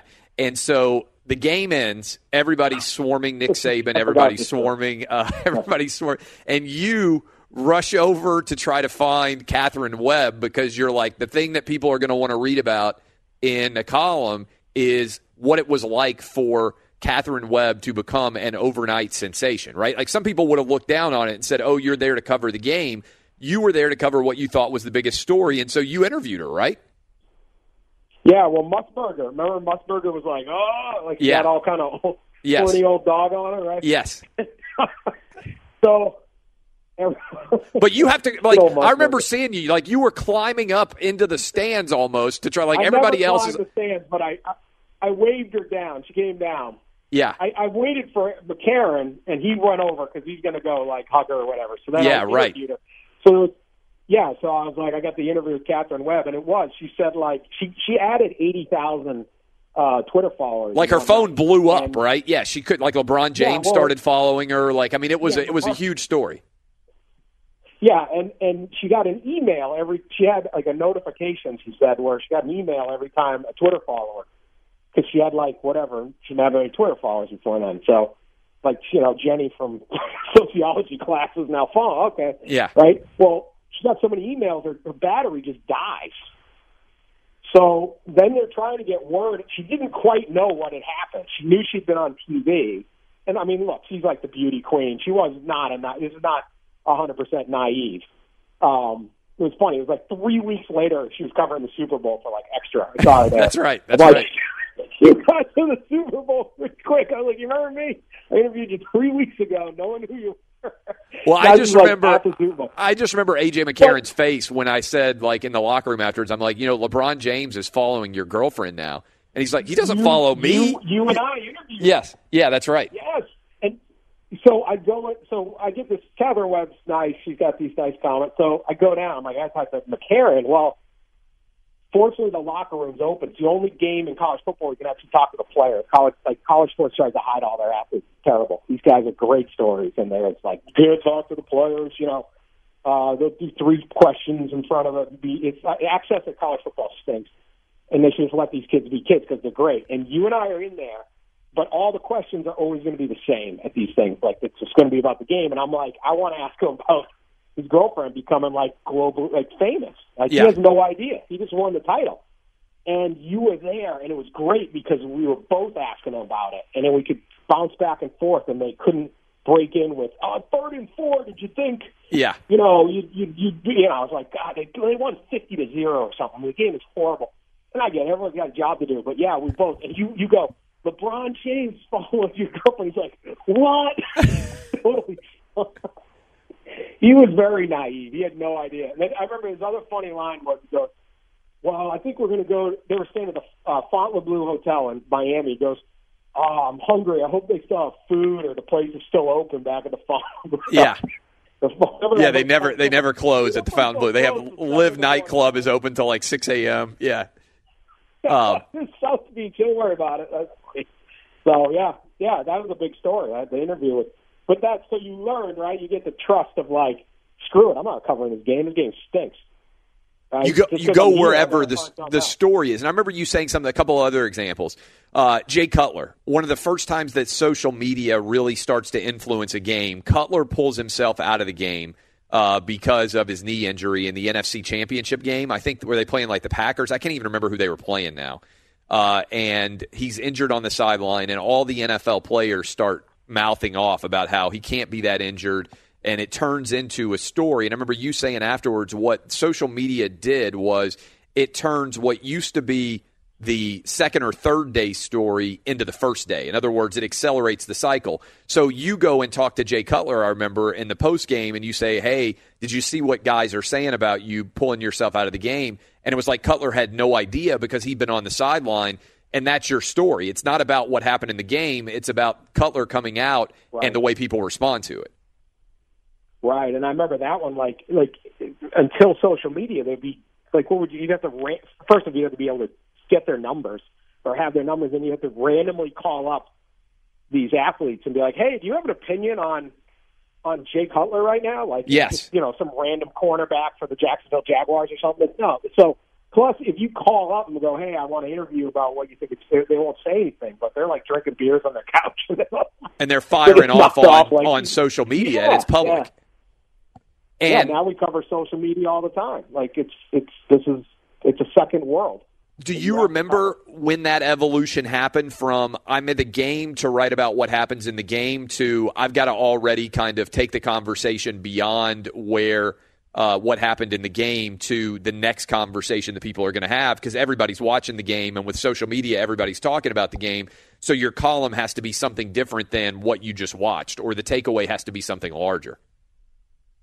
I think I've always been like, especially with like a Super Bowl or any of it's always been like, well, why am I here, right? What access do I have?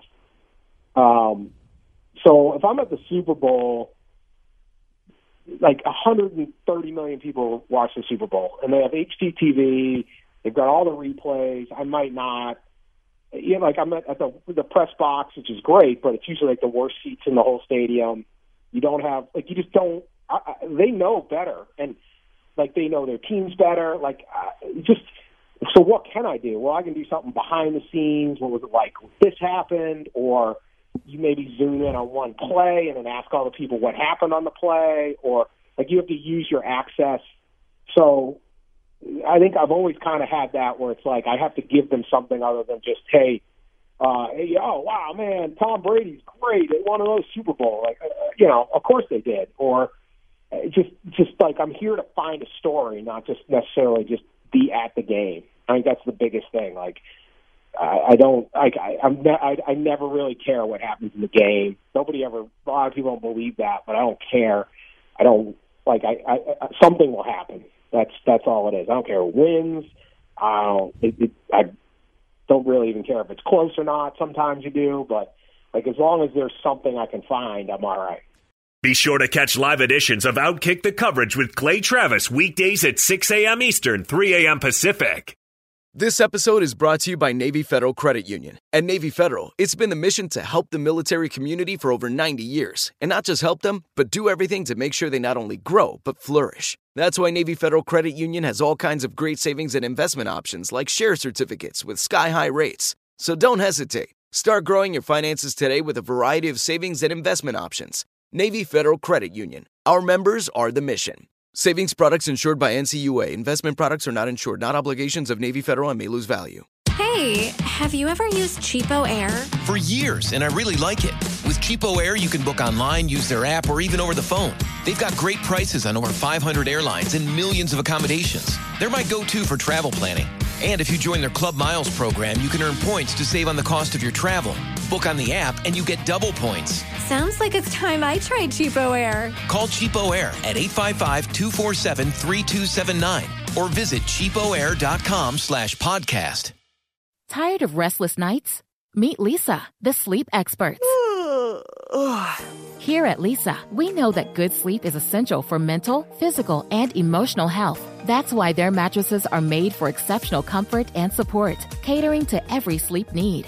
Check out Leesa's Sapira Hybrid Mattress, named Best Hybrid Mattress 5 years running. Sleep hot? The Chill Collection is built with cool-to-the-touch top fabric and layers of high-density comfort foams, all intended to remove excess body heat while maximizing comfort. With Leesa, getting a new mattress has never been easier. Delivery is free, and you have 100 nights to try out your mattress in the comfort of your home. Don't spend another night dreaming of better sleep. For a limited time, save up to $700 off select mattresses plus 2 free pillows. Go to leesa.com/iHeart for an additional $50 off mattresses and select goods. That's LEESA.com/iHeart. Exclusions apply. See leesa.com for more details. I'll give you an example, too. You just mentioned Brady. I remember 2 of your columns that were so well done from the Super Bowl, and we're talking to Dan Wetzel, Yahoo Sports national columnist. I'm Clay Travis. You're listening to the Wins and Losses podcast. You wrote a column about Gisele's reaction, I think, when Brady lost, right? And about just the humanity of that's just a guy who happens to have a girlfriend and they happen to be world famous, but how upset she was about just by what you could see in the tunnels underneath the stadium over that loss. And another one was Brady after they win. I guess this is the AFC Championship game. But after Brady, I think it was, beats Patrick Mahomes, like he kind of snuck in a back door to go talk to Mahomes after the game to kind of walk through after that overtime game. And I don't remember anybody else writing those. That's an example of taking advantage of being there, but also finding a way to find something that nobody else has. Right. So I have the access, so use it, right? What happens on the field, everybody saw. So that doesn't mean I don't sometimes write about what happens on the field. But, I can't add to that conversation really that well. And I don't ever say I'm like an expert on these sports. Football is a very complicated game. And so for me to be like, oh, he overthrew that receiver, maybe the receiver ran the wrong way. There's so many things happen in football particularly. But so, I followed Tom Brady after a Super Bowl loss. He was devastated. Devastated. Every one of those losses just guts those guys. I don't care how much money you got, how beautiful your wife is, all that stuff. If you're a competitor, you are gutted. And he was gutted in that one. And the one with Mahomes, I was just standing there, and he said something to the security guy, and all of a sudden he goes in the back door. It's his Chiefs. And I'm like, what's up with that? And he comes out, and I go in the locker room, and I asked the security guard. He said he wanted to know where Mahomes was. The security guard's not allowed to talk, right? So then probably got the security guard in trouble. Yeah. Random person. And but anyway, I go up to him. I said, "You go talk to Mahomes, and what'd you say?" And he just gave me one line. He was kind of surprised I knew. but at least he just was like, yeah, I just wanted to, tell him I didn't see him on the field or whatever. So, yeah, like, what can you get and then that was, I thought, was a good column because it was like, this young kid had played so well, and it was like the old guy held him back, but it was like, I'm going to go acknowledge that I know how much pain you're in, but you're really a hell of a player. And so, yeah, like, if you have to pay attention, and you have to try to use your access the best you possibly can. Now, the fun part of the job, too. Like, that's the fun part to me, like finding stuff. Finding a story that nobody else has told. Now, one thing that you, I think, have been on the vanguard of, I mean, we've talked about the fact that you're on the vanguard of building Yahoo Sports and making the decision to write online and all of those things. But you also will allow data and analytics to inform you in either confirming that you're on the right track in terms of writing about what people care about. And so I'm curious on that. Let me give a little bit of a background for people out there. Story goes up on the front page of Yahoo Sports. It's read by millions and millions of people, right? There's a little tab for sports for people who are not familiar or haven't spent a lot of time there. And those stories, they'll rotate them through based on algorithm. They're the things that they think people are going to click on the most, right? The goal with everything on those pages is to write things that are clickable. And sometimes it'll be a basic news story, and I know you guys sometimes have AP wires and stuff.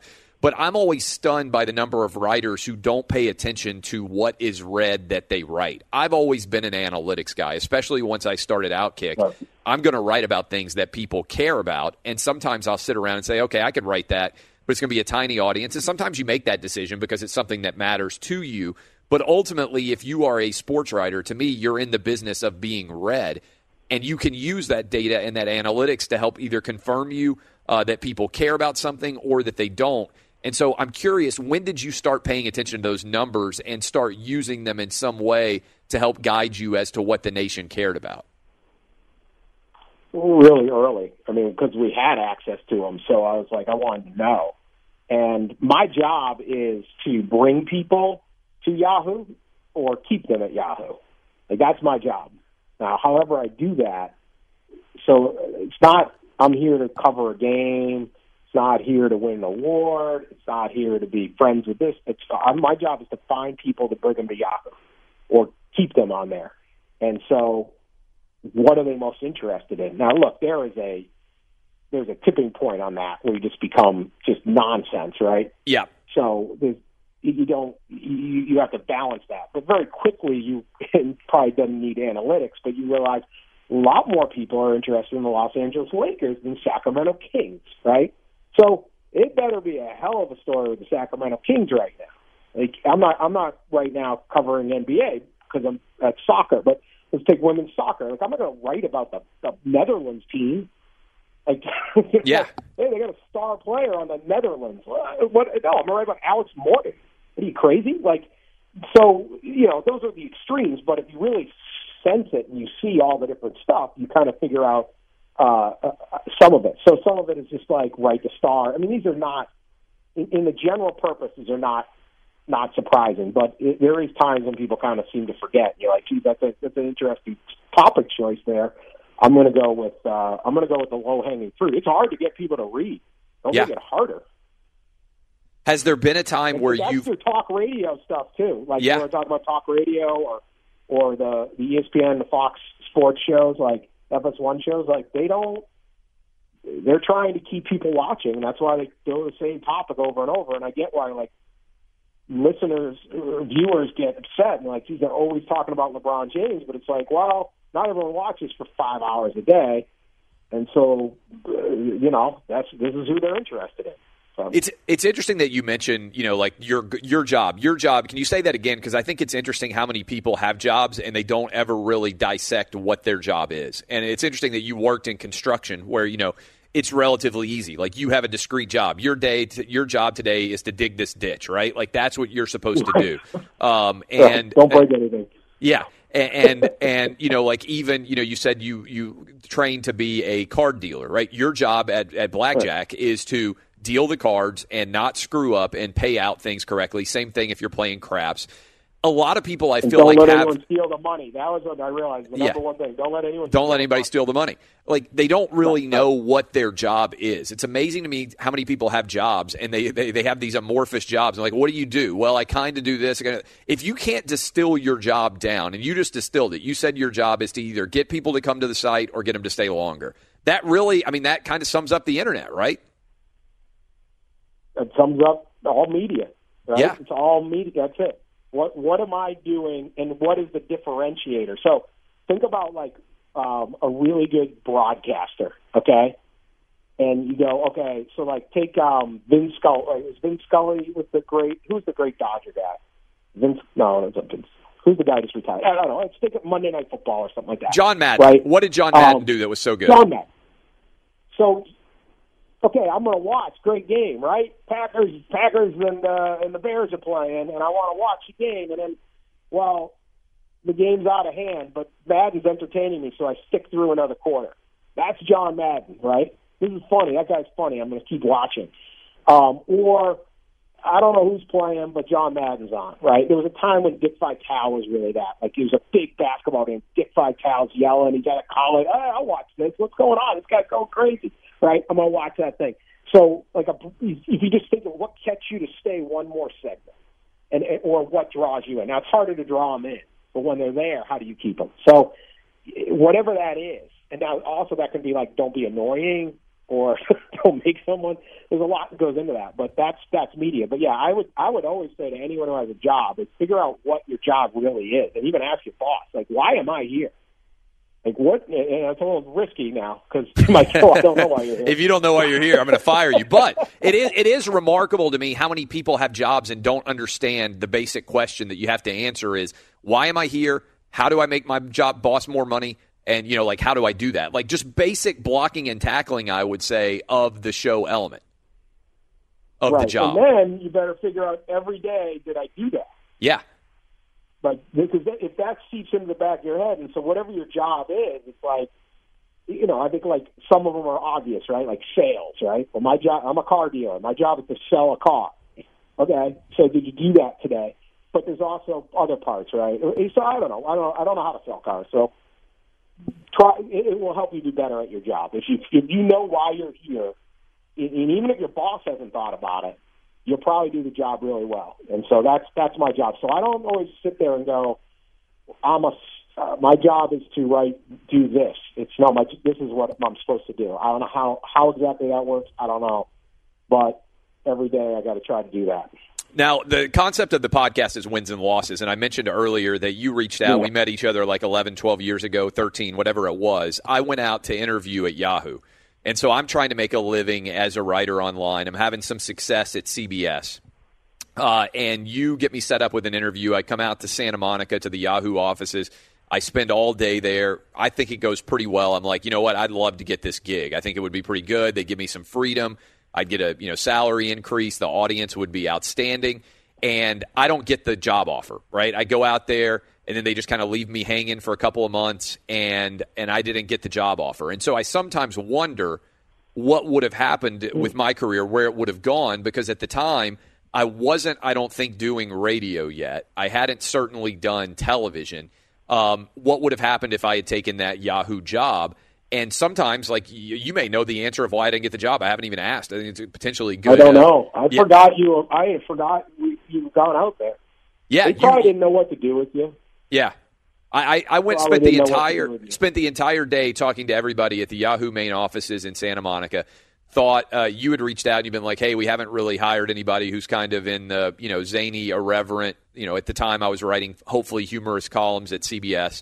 You're like, I think we could find somebody in that. I think it makes sense because you were instrumental, and I don't think you've even mentioned this, but you were the first hire at Yahoo. You talked about how you laid out the different roles. But you also were incredibly instrumental in bringing in those early voices at Yahoo. I mean, in many ways, you helped to build it. Yeah, definitely. I recruited a lot of people. And the voice that exists for Yahoo Sports is in many ways your ideas of who's good voices that could be, whether it's Woj, whether it's Pat Forty. I mean, you have been Pete Thamel over the years, very instrumental in the guys who have ended up there. Investigative Ben. Yes. We wanted to do investigations. We wanted to be unencumbered. We wanted to write tough columns. Like, you know, we weren't afraid. All the different things we've tried. You know, we did tons and tons of investigations for a long time. We still do. Like we're going to cover all the uncomfortable things. Yeah, and we don't have the.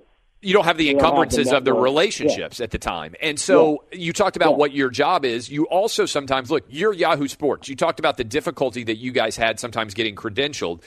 And a lot of times I think in life, people focus on the advantages they don't have, right? They focus on the disadvantages. They sit around and say, well, we can't do that because we don't have X, Y, or Z.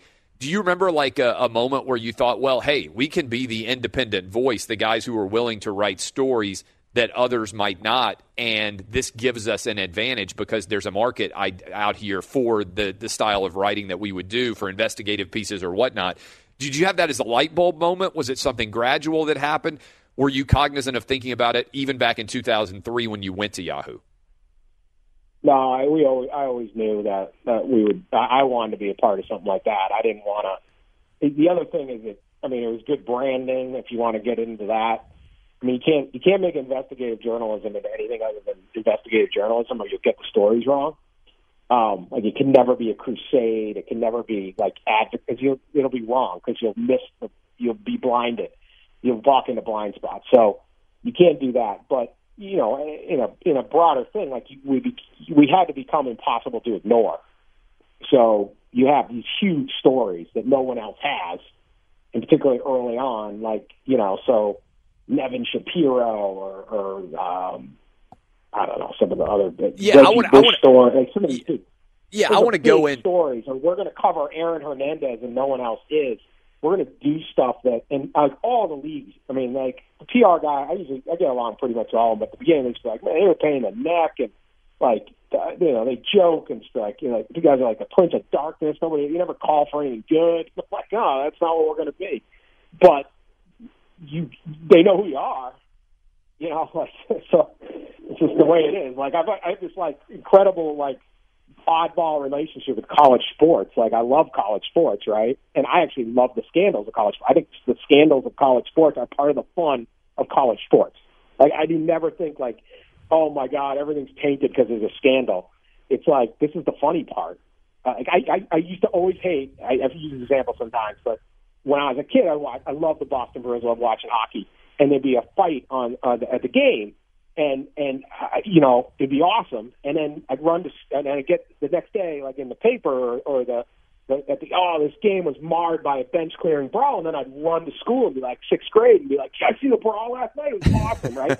Like, just total disconnect. Like, dude, the Nevin Shapiro story is hysterical. Like, the story was so entertaining. Like, it was nuts. It was completely nuts. It was like a billionaire Ponzi schemer, like funding this team, like totally crazy story. Like, yeah, it stinks for Miami, but whatever, they got back. None of this stuff ever sticks.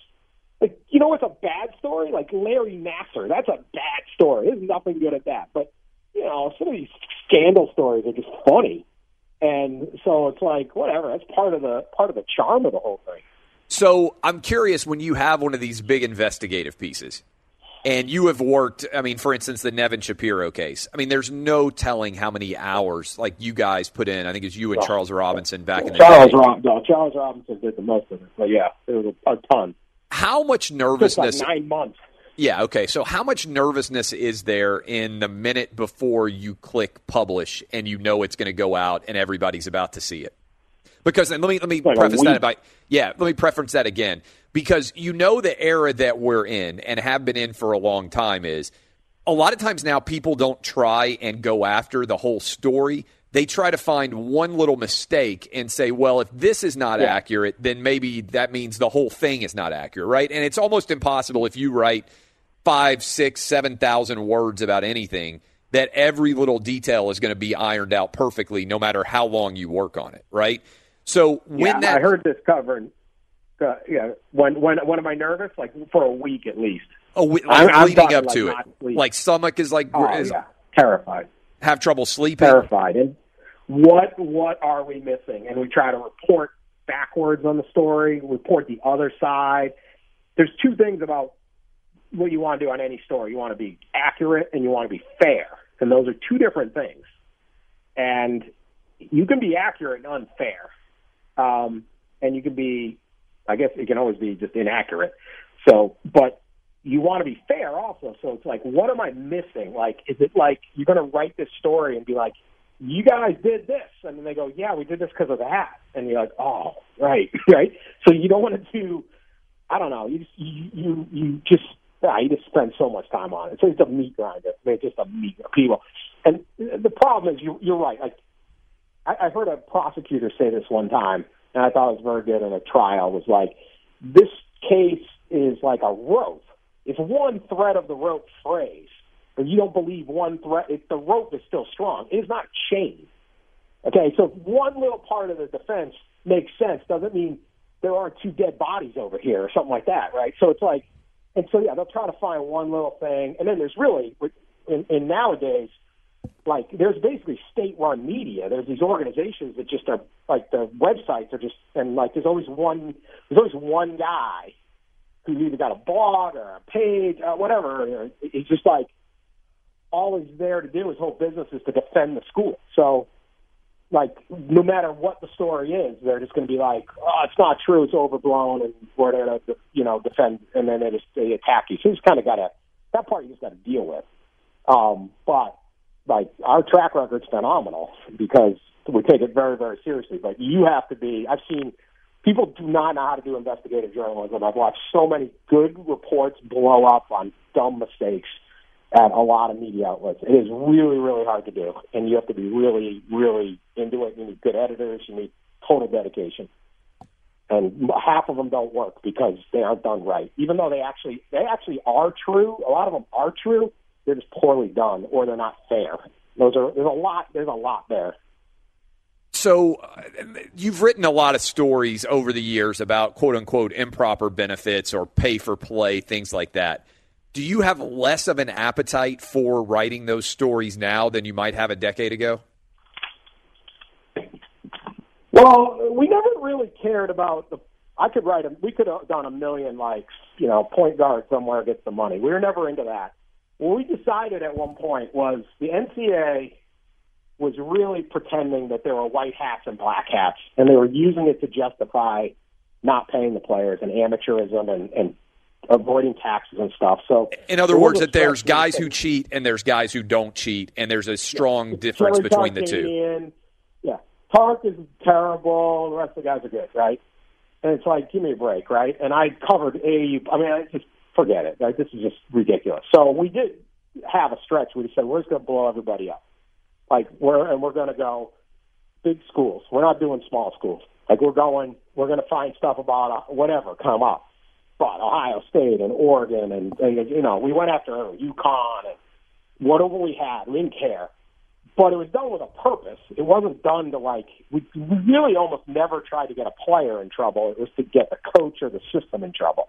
Now, there was some, obviously there's some, players would get in trouble or something like that. But it was like we showed how bad it was. And they did get rattled. They ended up passing the stipend rule after the whole chaos. We had enough stuff that they convened a big thing and they ended up passing stipend. So all these players, they did create something, but we'd always be getting criticized, like, well, you guys are just trying to do the NCAA's work. We're like, no, the NCAA hates us. We're blowing them apart because we're showing they're not doing anything. And it ended up changing. So there was like a grander motivation to it than just, if we just want to go find a college basketball player got something, that's not that hard. You can do that. But we never wanted to be it's not about we did one on UConn basketball, and it was not about the poor kid that got some money. He deserves the money. It was like Jim Calhoun had his former manager, student manager, was now he's using him to funnel the thing. It was clear how they were doing it, and it's this is how sophisticated the cheating is. It's a little like the whole college basketball scandal, which the feds botched, but it showed how sophisticated it was. It's not just so let's not focus on the one kid that got $1,000. It's like you got Adidas and Nike funneling bags of cash to players, and the coaches don't have to do it. So it's really trying to expose what the whole system really is, which nobody wants to do. They want to just catch a bunch of speeders and ignore all the other things. What would you change if they came to you tomorrow and they said, Dan Wetzel, you're now in charge of the NCAA? How would you change it? I just would let the players get their name, image, and likeness. I'm a free market person. I just let the market go. If you can make some extra money, you get sponsored. People will say, "Oh, it's going to screw up recruiting." I don't think it really will. I actually think it would level the playing field. This is actually, right now it's all about the schools keeping all the booster money. But I don't know. It's kind of complicated, but it's actually not complicated. This is what they did in the Olympics. They just if you can get a commercial, or if someone wants to pay you to go to a school, someone wants to let you sign autographs for $1,000 or $5,000, whatever they want to do, go ahead and get it. Just get out of the way. Let the kids make their money, and then the school isn't paying, but you're no longer getting in the way of them. If they're amateurs, they ought to be able to make their money some other way. So that was what I do, and I think you'd solve almost all the problems. Fox Sports Radio has the best sports talk lineup in the nation. Catch all of our shows at foxsportsradio.com. And within the iHeartRadio app, search FSR to listen live. This episode is brought to you by Navy Federal Credit Union. At Navy Federal, it's been the mission to help the military community for over 90 years. And not just help them, but do everything to make sure they not only grow, but flourish. That's why Navy Federal Credit Union has all kinds of great savings and investment options like share certificates with sky-high rates. So don't hesitate. Start growing your finances today with a variety of savings and investment options. Navy Federal Credit Union. Our members are the mission. Savings products insured by NCUA. Investment products are not insured, not obligations of Navy Federal and may lose value. Hey, have you ever used Cheapo Air? For years, and I really like it. With Cheapo Air, you can book online, use their app, or even over the phone. They've got great prices on over 500 airlines and millions of accommodations. They're my go-to for travel planning. And if you join their Club Miles program, you can earn points to save on the cost of your travel. Book on the app, and you get double points. Sounds like it's time I tried Cheapo Air. Call Cheapo Air at 855-247-3279 or visit cheapoair.com/podcast. Tired of restless nights? Meet Leesa, the sleep experts. Here at Leesa, we know that good sleep is essential for mental, physical, and emotional health. That's why their mattresses are made for exceptional comfort and support, catering to every sleep need. Check out Leesa's Sapira Hybrid Mattress, named Best Hybrid Mattress 5 years running. Sleep hot? The Chill Collection is built with cool-to-the-touch top fabric and layers of high-density comfort foams, all intended to remove excess body heat while maximizing comfort. With Leesa, getting a new mattress has never been easier. Delivery is free, and you have 100 nights to try out your mattress in the comfort of your home. Don't spend another night dreaming of better sleep. For a limited time, save up to $700 off select mattresses plus 2 free pillows. Go to leesa.com/iHeart for an additional $50 off mattresses and select goods. That's LEESA.com/iHeart. Exclusions apply. See leesa.com for more details. We're talking to Dan Wetzel, Yahoo Sports national columnist. Another thing you've done in addition to being a national columnist, we mentioned that you have the new books that are out, the biographies for middle school students, and that's called the Epic Athlete Series. Alex Morgan, Steph Curry, Tom Brady, Serena Williams, those will be the first 4. But you also wrote a book called Death to the BCS. How would you compare the writing of a book process to the writing of a column, and which do you prefer more? Well, a column, you get done quick. Yeah. Books take a long time. Death to the BCS was very reporting heavy, a lot of documents. I think we just wanted to show how all of the excuses were such nonsense. What a ridiculous entity the bowl system is, and the fact that they allow this thing. Like, you talk about ridiculous, like the NCAA, like, if a player gets, $500, it's a threat to amateurism, but if the head of the Sugar Bowl makes $750,000, it's like, oh, that's our buddy. It's great, right? Like, it's so ridiculous. So everybody wanted the BCS gone, or everyone hated the BCS. And I remember Josh Peter, who works at USA Today now, and we're talking on the phone. I'm like, let's find out, like, why this thing really exists. And, like, no no favors, no, like, you know, the bowl directors all hated. Everybody hated me while I was writing that book. I mean, everybody.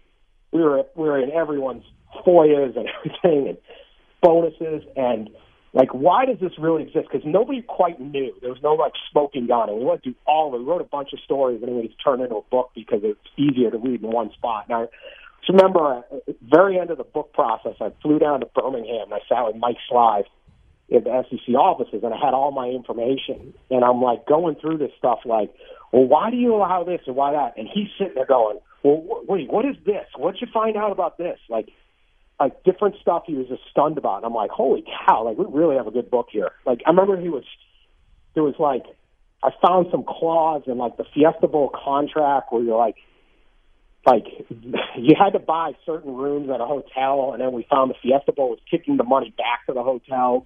And somebody had, like, a free wedding at a hotel that was in the, like, there's just so much graft going on, and people just be like, I didn't even know all this stuff. And it's like, yeah, literally nobody knows what's going on. Just it's all happening. So that was just a long reporting process of a few years. And fortunately, I got rid of the BCS. I don't think the problem was the people who designed this playoff didn't want a playoff, so it's not really a very good playoff. But eventually, they'll get it right.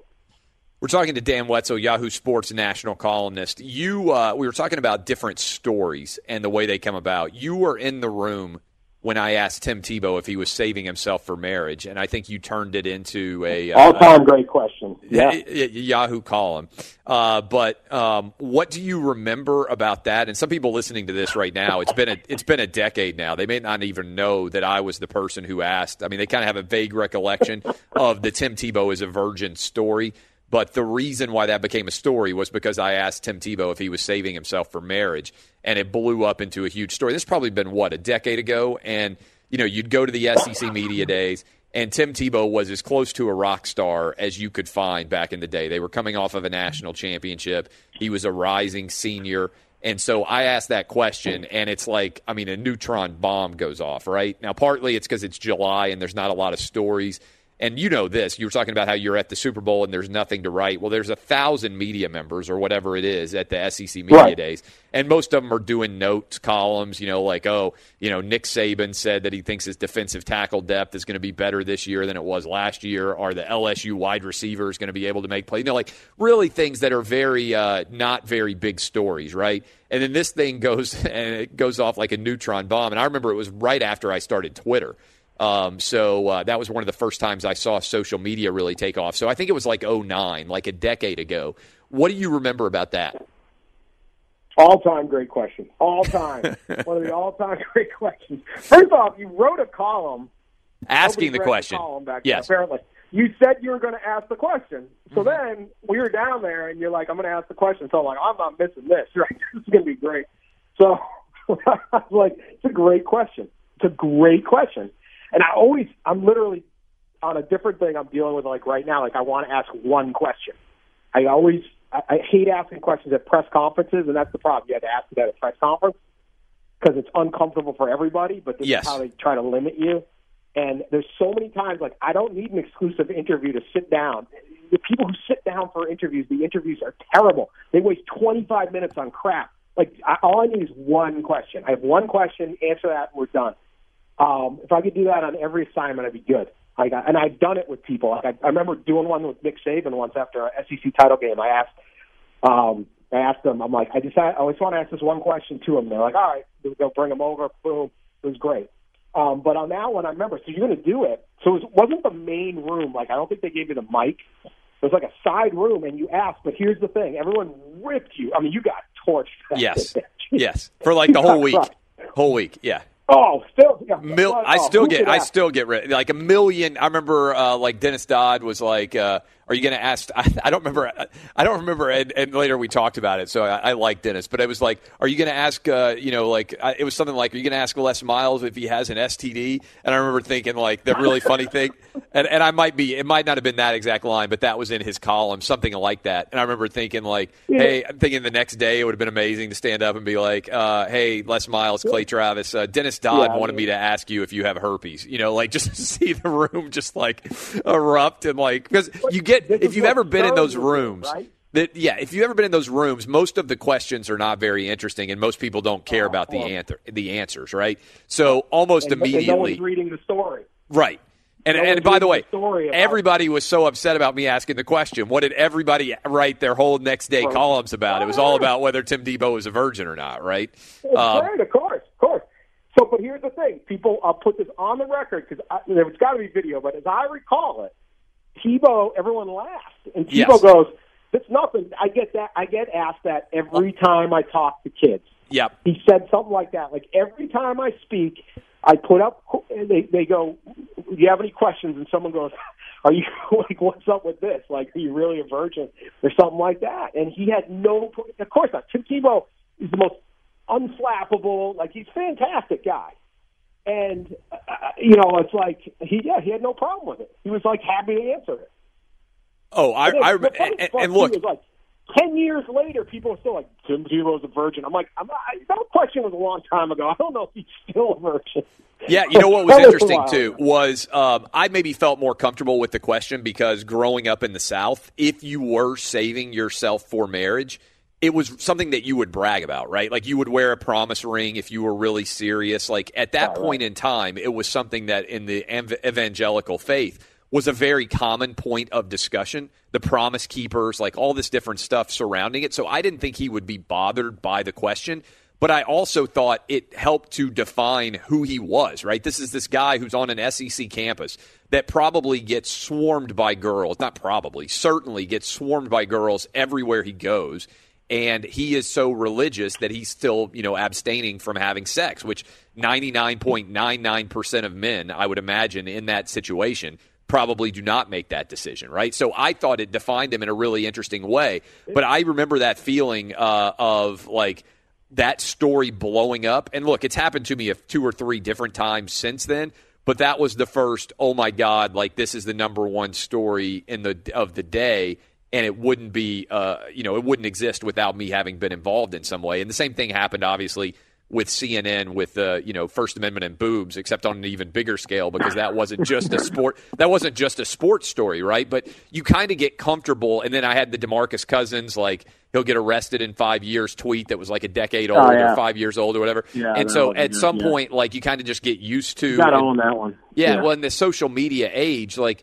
You just kind of get used to suddenly, like, I go into Twitter and I've got, 1 billion messages and I'm like, oh, what happened? And I remember having this conversation with Cowherd about, like, Dabo Swinney comes out and he's like, calling Cal, he didn't even know his name. Like, I hope he learned something by the way our team performed. And people are like, oh, Dabo, he really got on Cowherd. And I'm like, in our business, the coach of a post-game press conference who just won a national championship calling you out by name is the greatest thing that could ever happen to your career, right? Like, people are like, oh, my God, how are you ever going to recover from this? I'm like, are you kidding me? It reminds me, remember back in the day when Michael Moore did the Fahrenheit 9/11 and they, like, showed him on the Jumbotron at the Republican National Convention, and like he waves to everybody and he turns to the guy next to him and he says, I just made another $1 million because they're all booing him. And it's like the greatest advertisement he could have ever had for his documentary. And that's in some ways what we do. But you saw it. I mean, it was like like pure bedlam in the aftermath.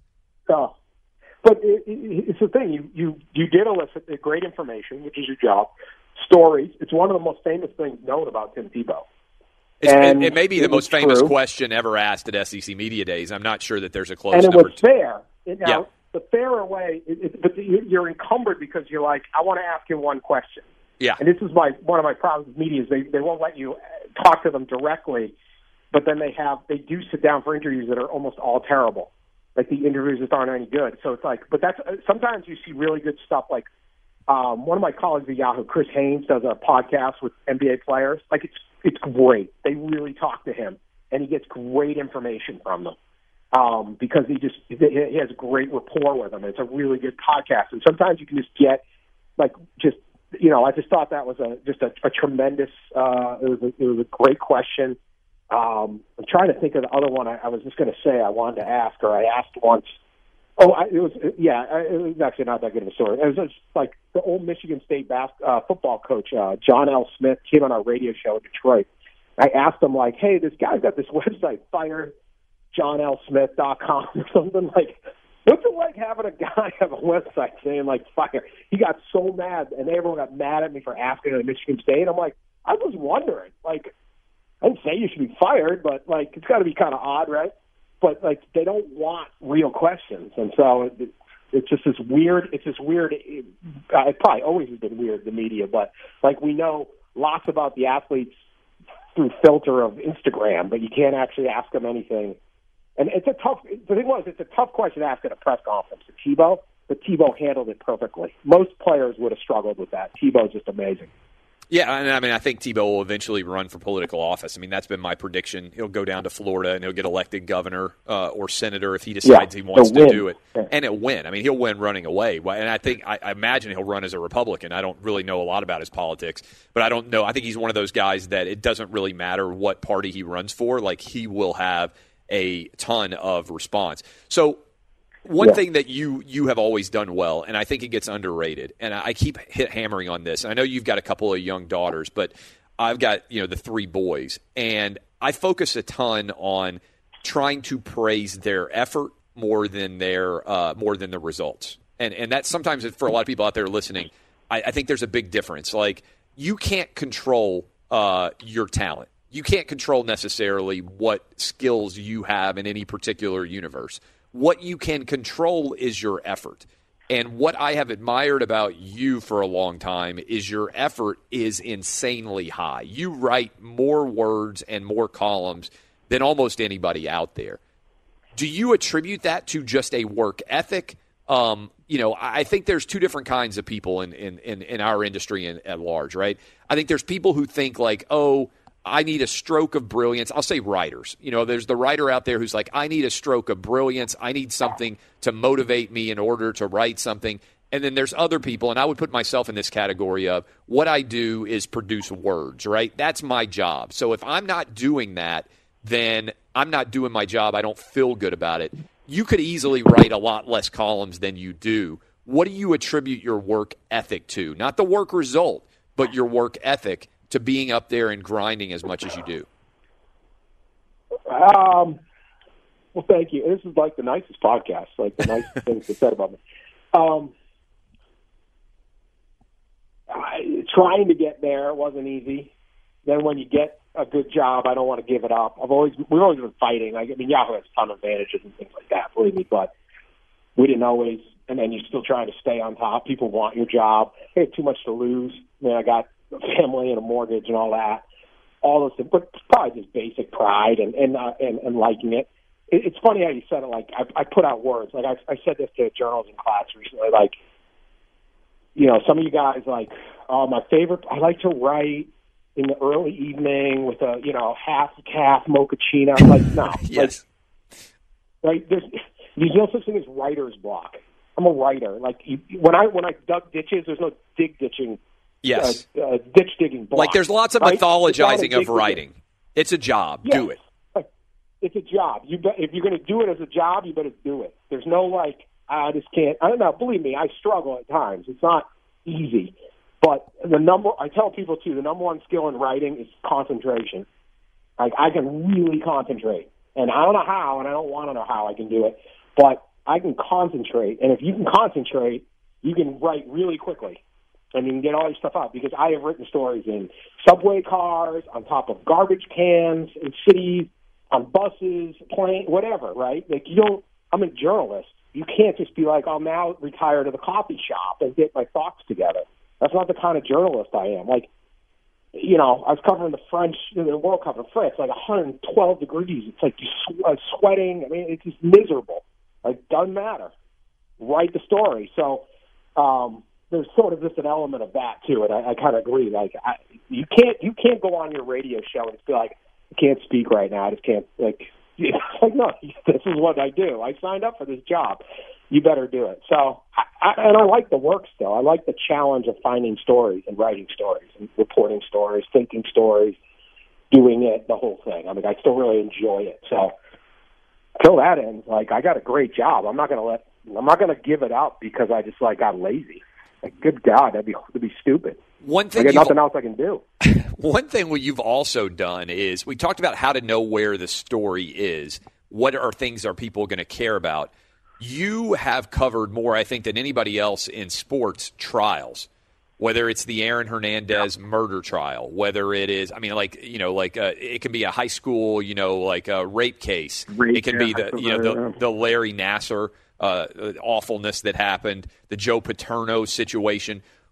What is it about those stories, which are certainly sports related, but they're also in a courtroom, that you think you have gravitated towards?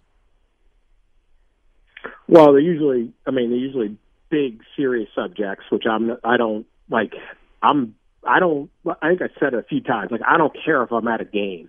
Like, sometimes I don't end up at a game. Like, I've covered like every great game, but like, I don't think I went to the National Football Championship this year. Actually, I'm sure I didn't. Right?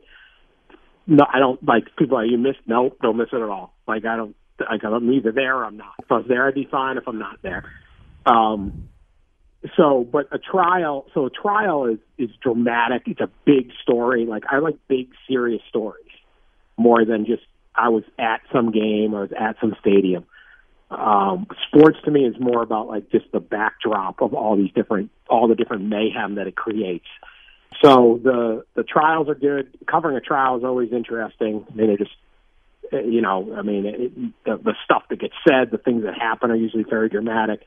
And then there's definitely an audience because there's a true crime element where people follow these things. Like, I just did Kellen Winslow, that they aren't into the sports part. So you get a sports audience, and then you also get the true crime. And true crime audience is like hurting out there because, if you remember a day before Donald Trump announced for president, like CNN, Fox, MS, they used to cover trials.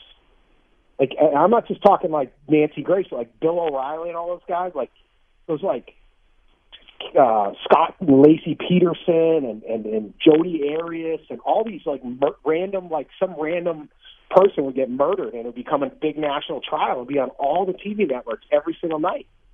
And so there was this huge audience for these trials. And then all of a sudden, all those networks are now 100% politics. They don't cover anything other than politics and then maybe like an occasional hurricane. So where'd the audience go?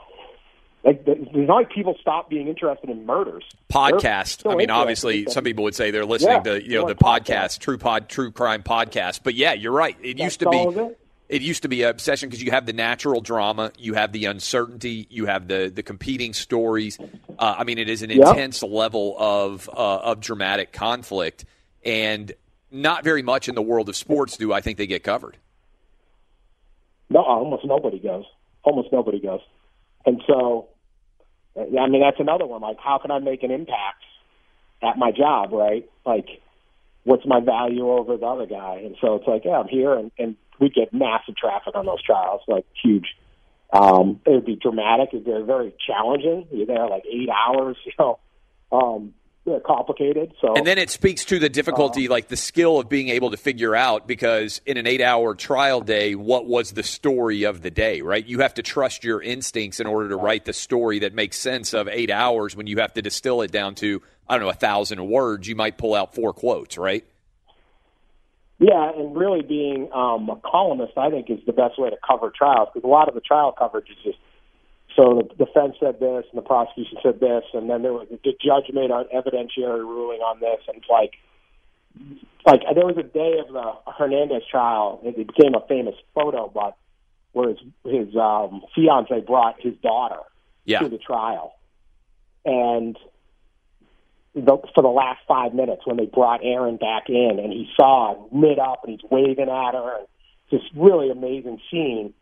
And I talked to her after, just like, and she granted us permission to, it's a bait, you don't really know what to, you can't bring someone into open court. We're not going to say it. Like, the TV wanted to show her, and she's like, no, it's fine. And there was all this thing, and it was just like this, it was a great moment. And I just wrote about that. And I don't even know what happened to it. I think they might have been deliberating part of it or something, but it's like, this was the moment. And then it was literally crazy because it's like 5 days later he kills himself, and basically the last time he saw his daughter. We didn't know that at the time, but I wonder if he did. And so there's just sometimes, like, again, trusting what the story is. It's like, okay, this is the biggest thing. Like, again, if I'm walking home and my wife calls me and she goes, "What happened today?" I'm like, "Oh my God, they brought the baby, the little girl, she's so cute. They brought her to the trial, and it's like, should she have or whatever?" And they go, and then the columns about some evidentiary ruling, like you missed the story. Be sure to catch live editions of Outkick the Coverage with Clay Travis weekdays at 6 a.m. Eastern, 3 a.m. Pacific. This episode is brought to you by Navy Federal Credit Union. At Navy Federal, it's been the mission to help the military community for over 90 years. And not just help them, but do everything to make sure they not only grow, but flourish. That's why Navy Federal Credit Union has all kinds of great savings and investment options like share certificates with sky-high rates. So don't hesitate. Start growing your finances today with a variety of savings and investment options. Navy Federal Credit Union. Our members are the mission. Savings products insured by NCUA. Investment products are not insured, not obligations of Navy Federal and may lose value. Hey, have you ever used Cheapo Air? For years, and I really like it. With Cheapo Air, you can book online, use their app, or even over the phone. They've got great prices on over 500 airlines and millions of accommodations. They're my go-to for travel planning. And if you join their Club Miles program, you can earn points to save on the cost of your travel. Book on the app, and you get double points. Sounds like it's time I tried Cheapo Air. Call Cheapo Air at 855-247-3279 or visit cheapoair.com/podcast. Tired of restless nights? Meet Lisa, the sleep experts. Here at Lisa, we know that good sleep is essential for mental, physical, and emotional health. That's why their mattresses are made for exceptional comfort and support, catering to every sleep need. Check out Lisa's Sapira Hybrid Mattress, named Best Hybrid Mattress 5 years running. Sleep hot? The Chill Collection is built with cool-to-the-touch top fabric and layers of high-density comfort foams, all intended to remove excess body heat while maximizing comfort. With Lisa, getting a new mattress has never been easier. Delivery is free, and you have 100 nights to try out your mattress in the comfort of your home. Don't spend another night dreaming of better sleep. For a limited time, save up to $700 off select mattresses plus 2 free pillows. Go to lisa.com/iHeart for an additional $50 off mattresses and select goods. That's LEESA.com/iHeart. Exclusions apply. See lisa.com for more details. There's lots of people out there listening right now. And again, the podcast is called Wins and Losses. I'm Clay Travis, Dan Wetzel, Yahoo Sports national columnist. So this, you bring up the daughter there, and you've got 2 daughters. I've got 3 sons. This is something we've talked about. How do you balance when you work as much as you do? How do you balance out family life with your work life? And especially when you have a job where you might be on the road for a week covering a trial, or you might be over like you are in France right now covering the Women's World Cup. Like, how do you, multiple weeks, maybe a month? I remember you were over in wherever it was, I think Korea, South Korea, covering the Olympics over there. How do you balance out work and family life? I mean, to me, that's the number one challenge for literally every parent and every working parent. Yeah, everybody struggles with it.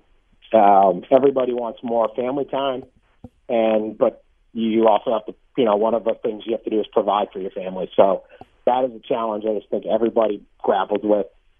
The benefit, this is at least how I justify it, is, when I'm home, I'm home. I'm not commuting to an office. There's a lot of time when I'm home, and then trying to really be, this is the minute-by-minute challenge, but being engaged with your kids when you're there. Yeah. You can be there and just not paying attention to them. I remember very early on pushing one of my kids my older daughter on a swing, and while I'm looking at the telephone, and I'm like, what am I doing? Like whatever the hell. I can still remember the swing. What are you doing? Put the phone down. Like, it's not that. Whatever text message or whatever I get, it can wait. Like, I'm literally at the park with my 2-year-old. Like, this is way more important. So, but I think that's just a struggle everybody has. Whether you travel for work or you have a long commute, you can't be home for this or that. And then how do you end work and start family time as fast as possible? Because I've heard Mark Cuban say, it's like time's the most precious thing you have. Like, it's the one thing you can't buy. It's the one thing you can't buy. He's like, being a parent, man, it's slow and fast at the exact same time. So I don't know. I wish I had the answer to that one, but I think we all struggle with it. I'm sure. Well, in particular, I think you're mentioning, like, you write from home. I do much of my work. Yeah. I got a home radio, home television. I write in my office. Like the flip switch between I'm dad at work versus I'm dad at home is, I think, particularly challenging for people. I don't think it's just us, but I think if you have a job where it's hard to escape from, it's hard to have those delineated hours. Like, I remember talking to my dad recently, and when we would go on family vacation, he would take 2 weeks and he wouldn't talk to anybody at his office, right? Like, he would be unreachable, and like we were just as a family out on our own. And on some level, I envy that so much, like that ability to just escape from all contact for a couple of weeks. And I don't know that as a society we're ever going to have that. Oh, there's no way we'll ever have that. I mean, there's just no. 2 weeks would be. Depends what job I guess you have, but you were always too connected now with everything. But yeah, that would be great. But I look at that and go, working at home or working around, like I am. I can get the kids off to school and then start work. Yeah, that's true. Or there's no commute. Man, it's hard. A lot of people commute. Or they got to work 2 jobs. I work 2 jobs, but it's a little more flexible. So I don't know, man. I just think it's something everybody fights every day because you want to do. I've had things like, I've had opportunities like, well, come here for a week, be on this TV show, or go do this. And I'll just be like, or if you do this, you got to be on the road like the next 6 Saturday nights. And it's like, if it's not for Yahoo, or I write books. I try to do my second jobs with like books and things that like fit into that. And I'm just like, I'm not giving up all those weekends. Like I know it's just maybe not the smartest career thing, but I really want to be a good parent, and so like sometimes I just say no. I think like a lot of the guys that do really well on TV, they aren't married. Yeah, it is true that it seems like there's a lot of people who don't have families or they aren't married, and basically you can just have your career. And when you're young, you can do that. And you were talking earlier about you can make $22,500 working for the Basketball Times or whatever it is because you don't have those obligations. And I do think to the extent people are listening out there, when you're young and you're not married, or even if you're married and you don't have kids and your wife's working or your husband's working, you have a lot more flexibility. Take advantage of it. And that's the last question I want to ask you. And I'm Clay Travis. We've been talking with Dan Wetzel. We do a weekly podcast here called Wins and Losses. What advice would you give someone out there right now who is listening and they're thinking, I want to one day make a living writing in the world of sports? What would you tell them to do right now? I don't know.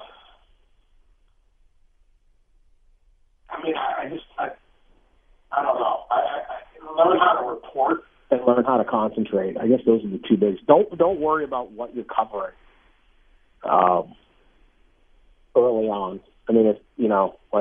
It's just not that important. Everybody wants to cover the Super Bowl, and there's a ton of people at the Super Bowl who don't know how to cover anything.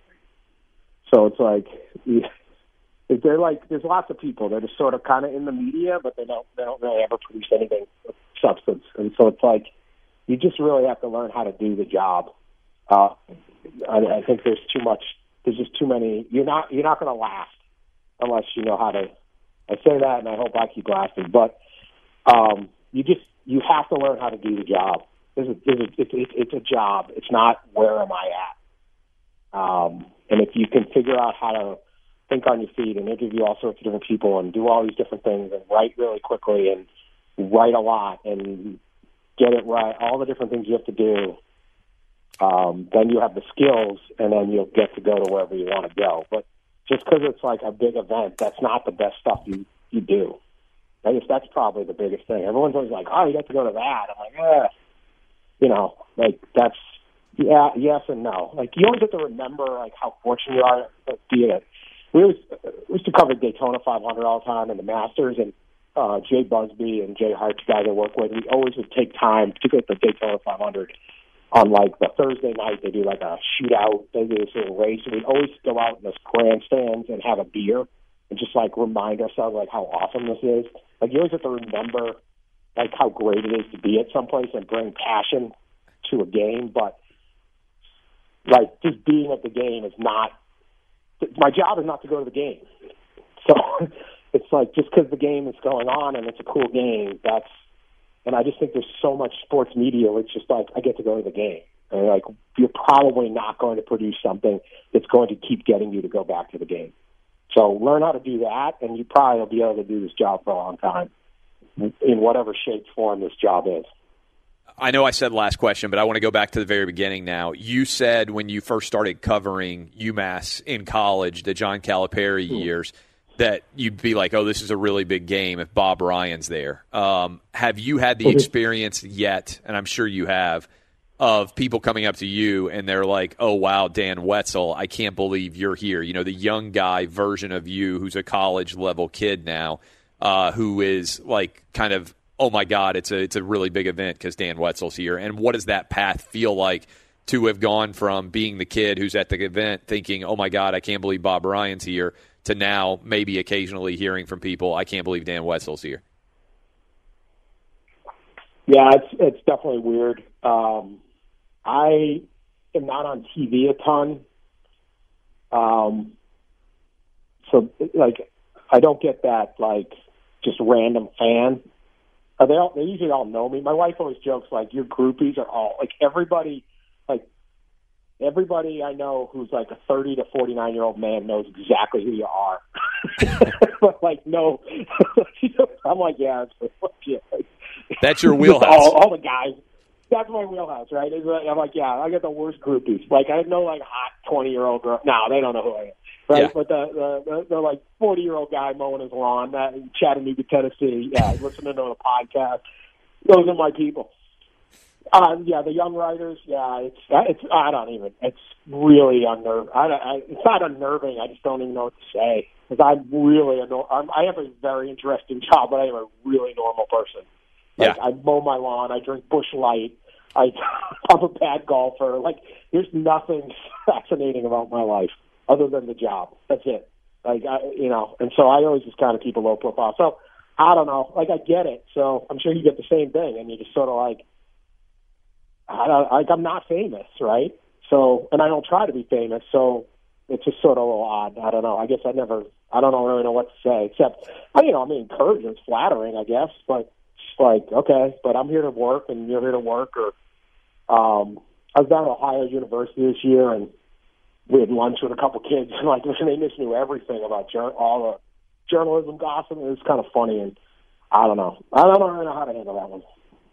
It is interesting you mentioned what I always try to think is, you talked about your upbringing. I think the advantage that you have and that I have in some sense, and that I worry about, honestly, my kids having, whether they're going to be, is I was raised so middle class and so middle of the road, so middle ordinary, that I feel like I understand who the audience is for sports, right? I remember hearing, and this is a quote that I've always loved, like, there's lots of people who worry about writing for, quote-unquote, the elites, right? Like, I'm trying to write for the people who live in New York City and live on the Upper East Side, or I'm trying to write for the people who live Yahoo. We're not cool for them. We're not cool right. For and the same thing, like, I'm trying Walmart. To write. Right. Like, and so, and I think, from where I came from, I'm writing about SEC football initially. My audience is like literally the middle part of America, right? Those are the people who love college football, the people who are opening up a beer and kicking back on their couch to watch a game. And I think that there is, and I'm not saying that being elite is in any way a bad thing, but I think that speaks to you saying, like, I know what people are going to care about. I remember a great quote about Jerry Bruckheimer, right? Like, Jerry Bruckheimer makes movies that everybody is going to want to watch, right? Like, his goal, Transformers, Pirates of the Caribbean, like, he's making movies that are going to appeal. Glory Road. Yeah, right. And so, Glory Road, he made Glory Road, so that's a great example. Yeah, he's trying to speak to the masses, and he said, like, so he got asked a question once. He said, somebody said, how do you know what moves the needle? Right? It's one of the best all-time quotes I've ever heard. And he said, I am the needle. And I love that response. It's a really cocky answer, right? But it speaks to it on two different levels. One, like, I know what people are going to respond to, so I can move the needle as I need to, right? That's one way to take that answer. The other way to take it is, I am middle America. I know what people are going to respond to because I am my audience. And I always like to focus on it more on the second part, knowing your audience. And when you just said, I drink Busch Light, I mow my own lawn, I go to my daughter's soccer games, like that is the Yahoo audience, right? That is the masses. Right. That's my weekend. Yeah. And we were doing our college football podcast, Tap 40, and Pete Thamel and I do it. Now, if you've listened to 2 hours of this podcast, you should listen to that one too. Yeah, for sure. We'll start it up soon again. But there was a night when I think it was like Tom Herman and Mike Van Gundy almost got in a fight like during the game. That was last year. It's like some moment they were yelling at each other and jawing, like it was going to be a fight. And I remember there was some notes came out from one of our, like a producer, like, this is what we need to talk. I'm like, no, we're talking about who'd win the fight. Yeah. Like, do you get an advantage because you got the mullet? Like, this is what we're going to talk about on our podcast. Like, I'm great on the podcast topic. They're like, no, we're doing this. Because I'm like, you're sitting at home going, I wonder who would win that fight, right? Yes. You don't want to hear, that's a shame. What a shame. They need to fine these coaches for acting out. Who can't? Folks, fine them. It was funny. Like, I think Tom Herman would win. I think Gundy's got a Bowie knife on him and all that. I wouldn't fight that guy. Like, I just our topics are completely different than what our producer would want us to do. And I feel like, yeah, that's all right. We're doing this. Don't worry. This is what they're talking about. Nobody wants to hear about this. I'm not going to feign outrage that two millionaires almost fight. Let them fight. That'd be great. And then it became actually a big thing. Like, remember they would have Leach talking about who would win the fight in the Pac-12, and kind of started to become a thing. So, yeah, I feel very confident in knowing what.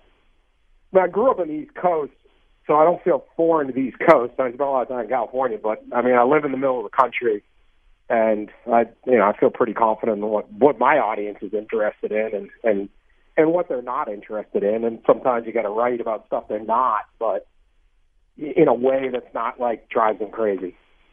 So I don't know. So I guess I'm just comfortable with it. I don't know.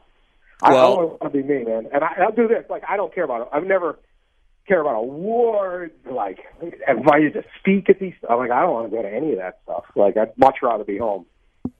Like, speak on this panel. Like, no, thanks. God, no.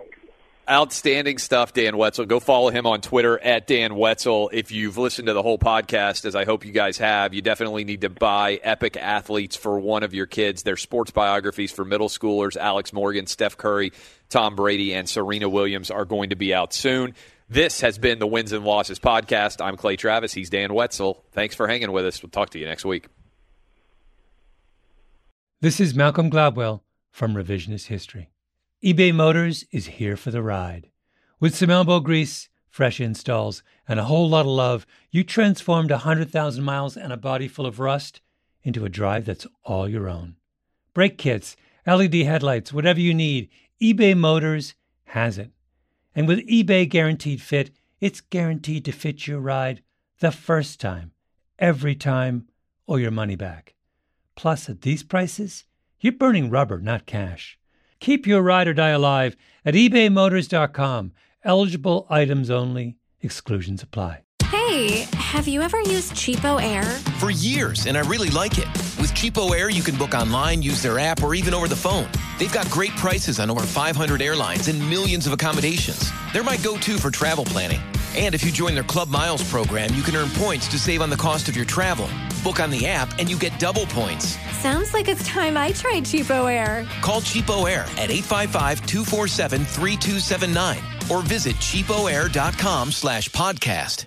Good sleep should come naturally, and with the new Natural Hybrid mattress, it can. A collaboration between Lisa and West Elm, the Natural Hybrid is expertly crafted from natural latex, natural wool, and certified safe foams to elevate your sleep sanctuary and support a greener tomorrow. Plus, every purchase helps fuel Lisa's work with shelters and those in need. Don't put off a good night's sleep any longer. Get a Lisa mattress today for a sound sleep tonight. Visit lisa.com/iHeart. That's LEESA.com/iHeart.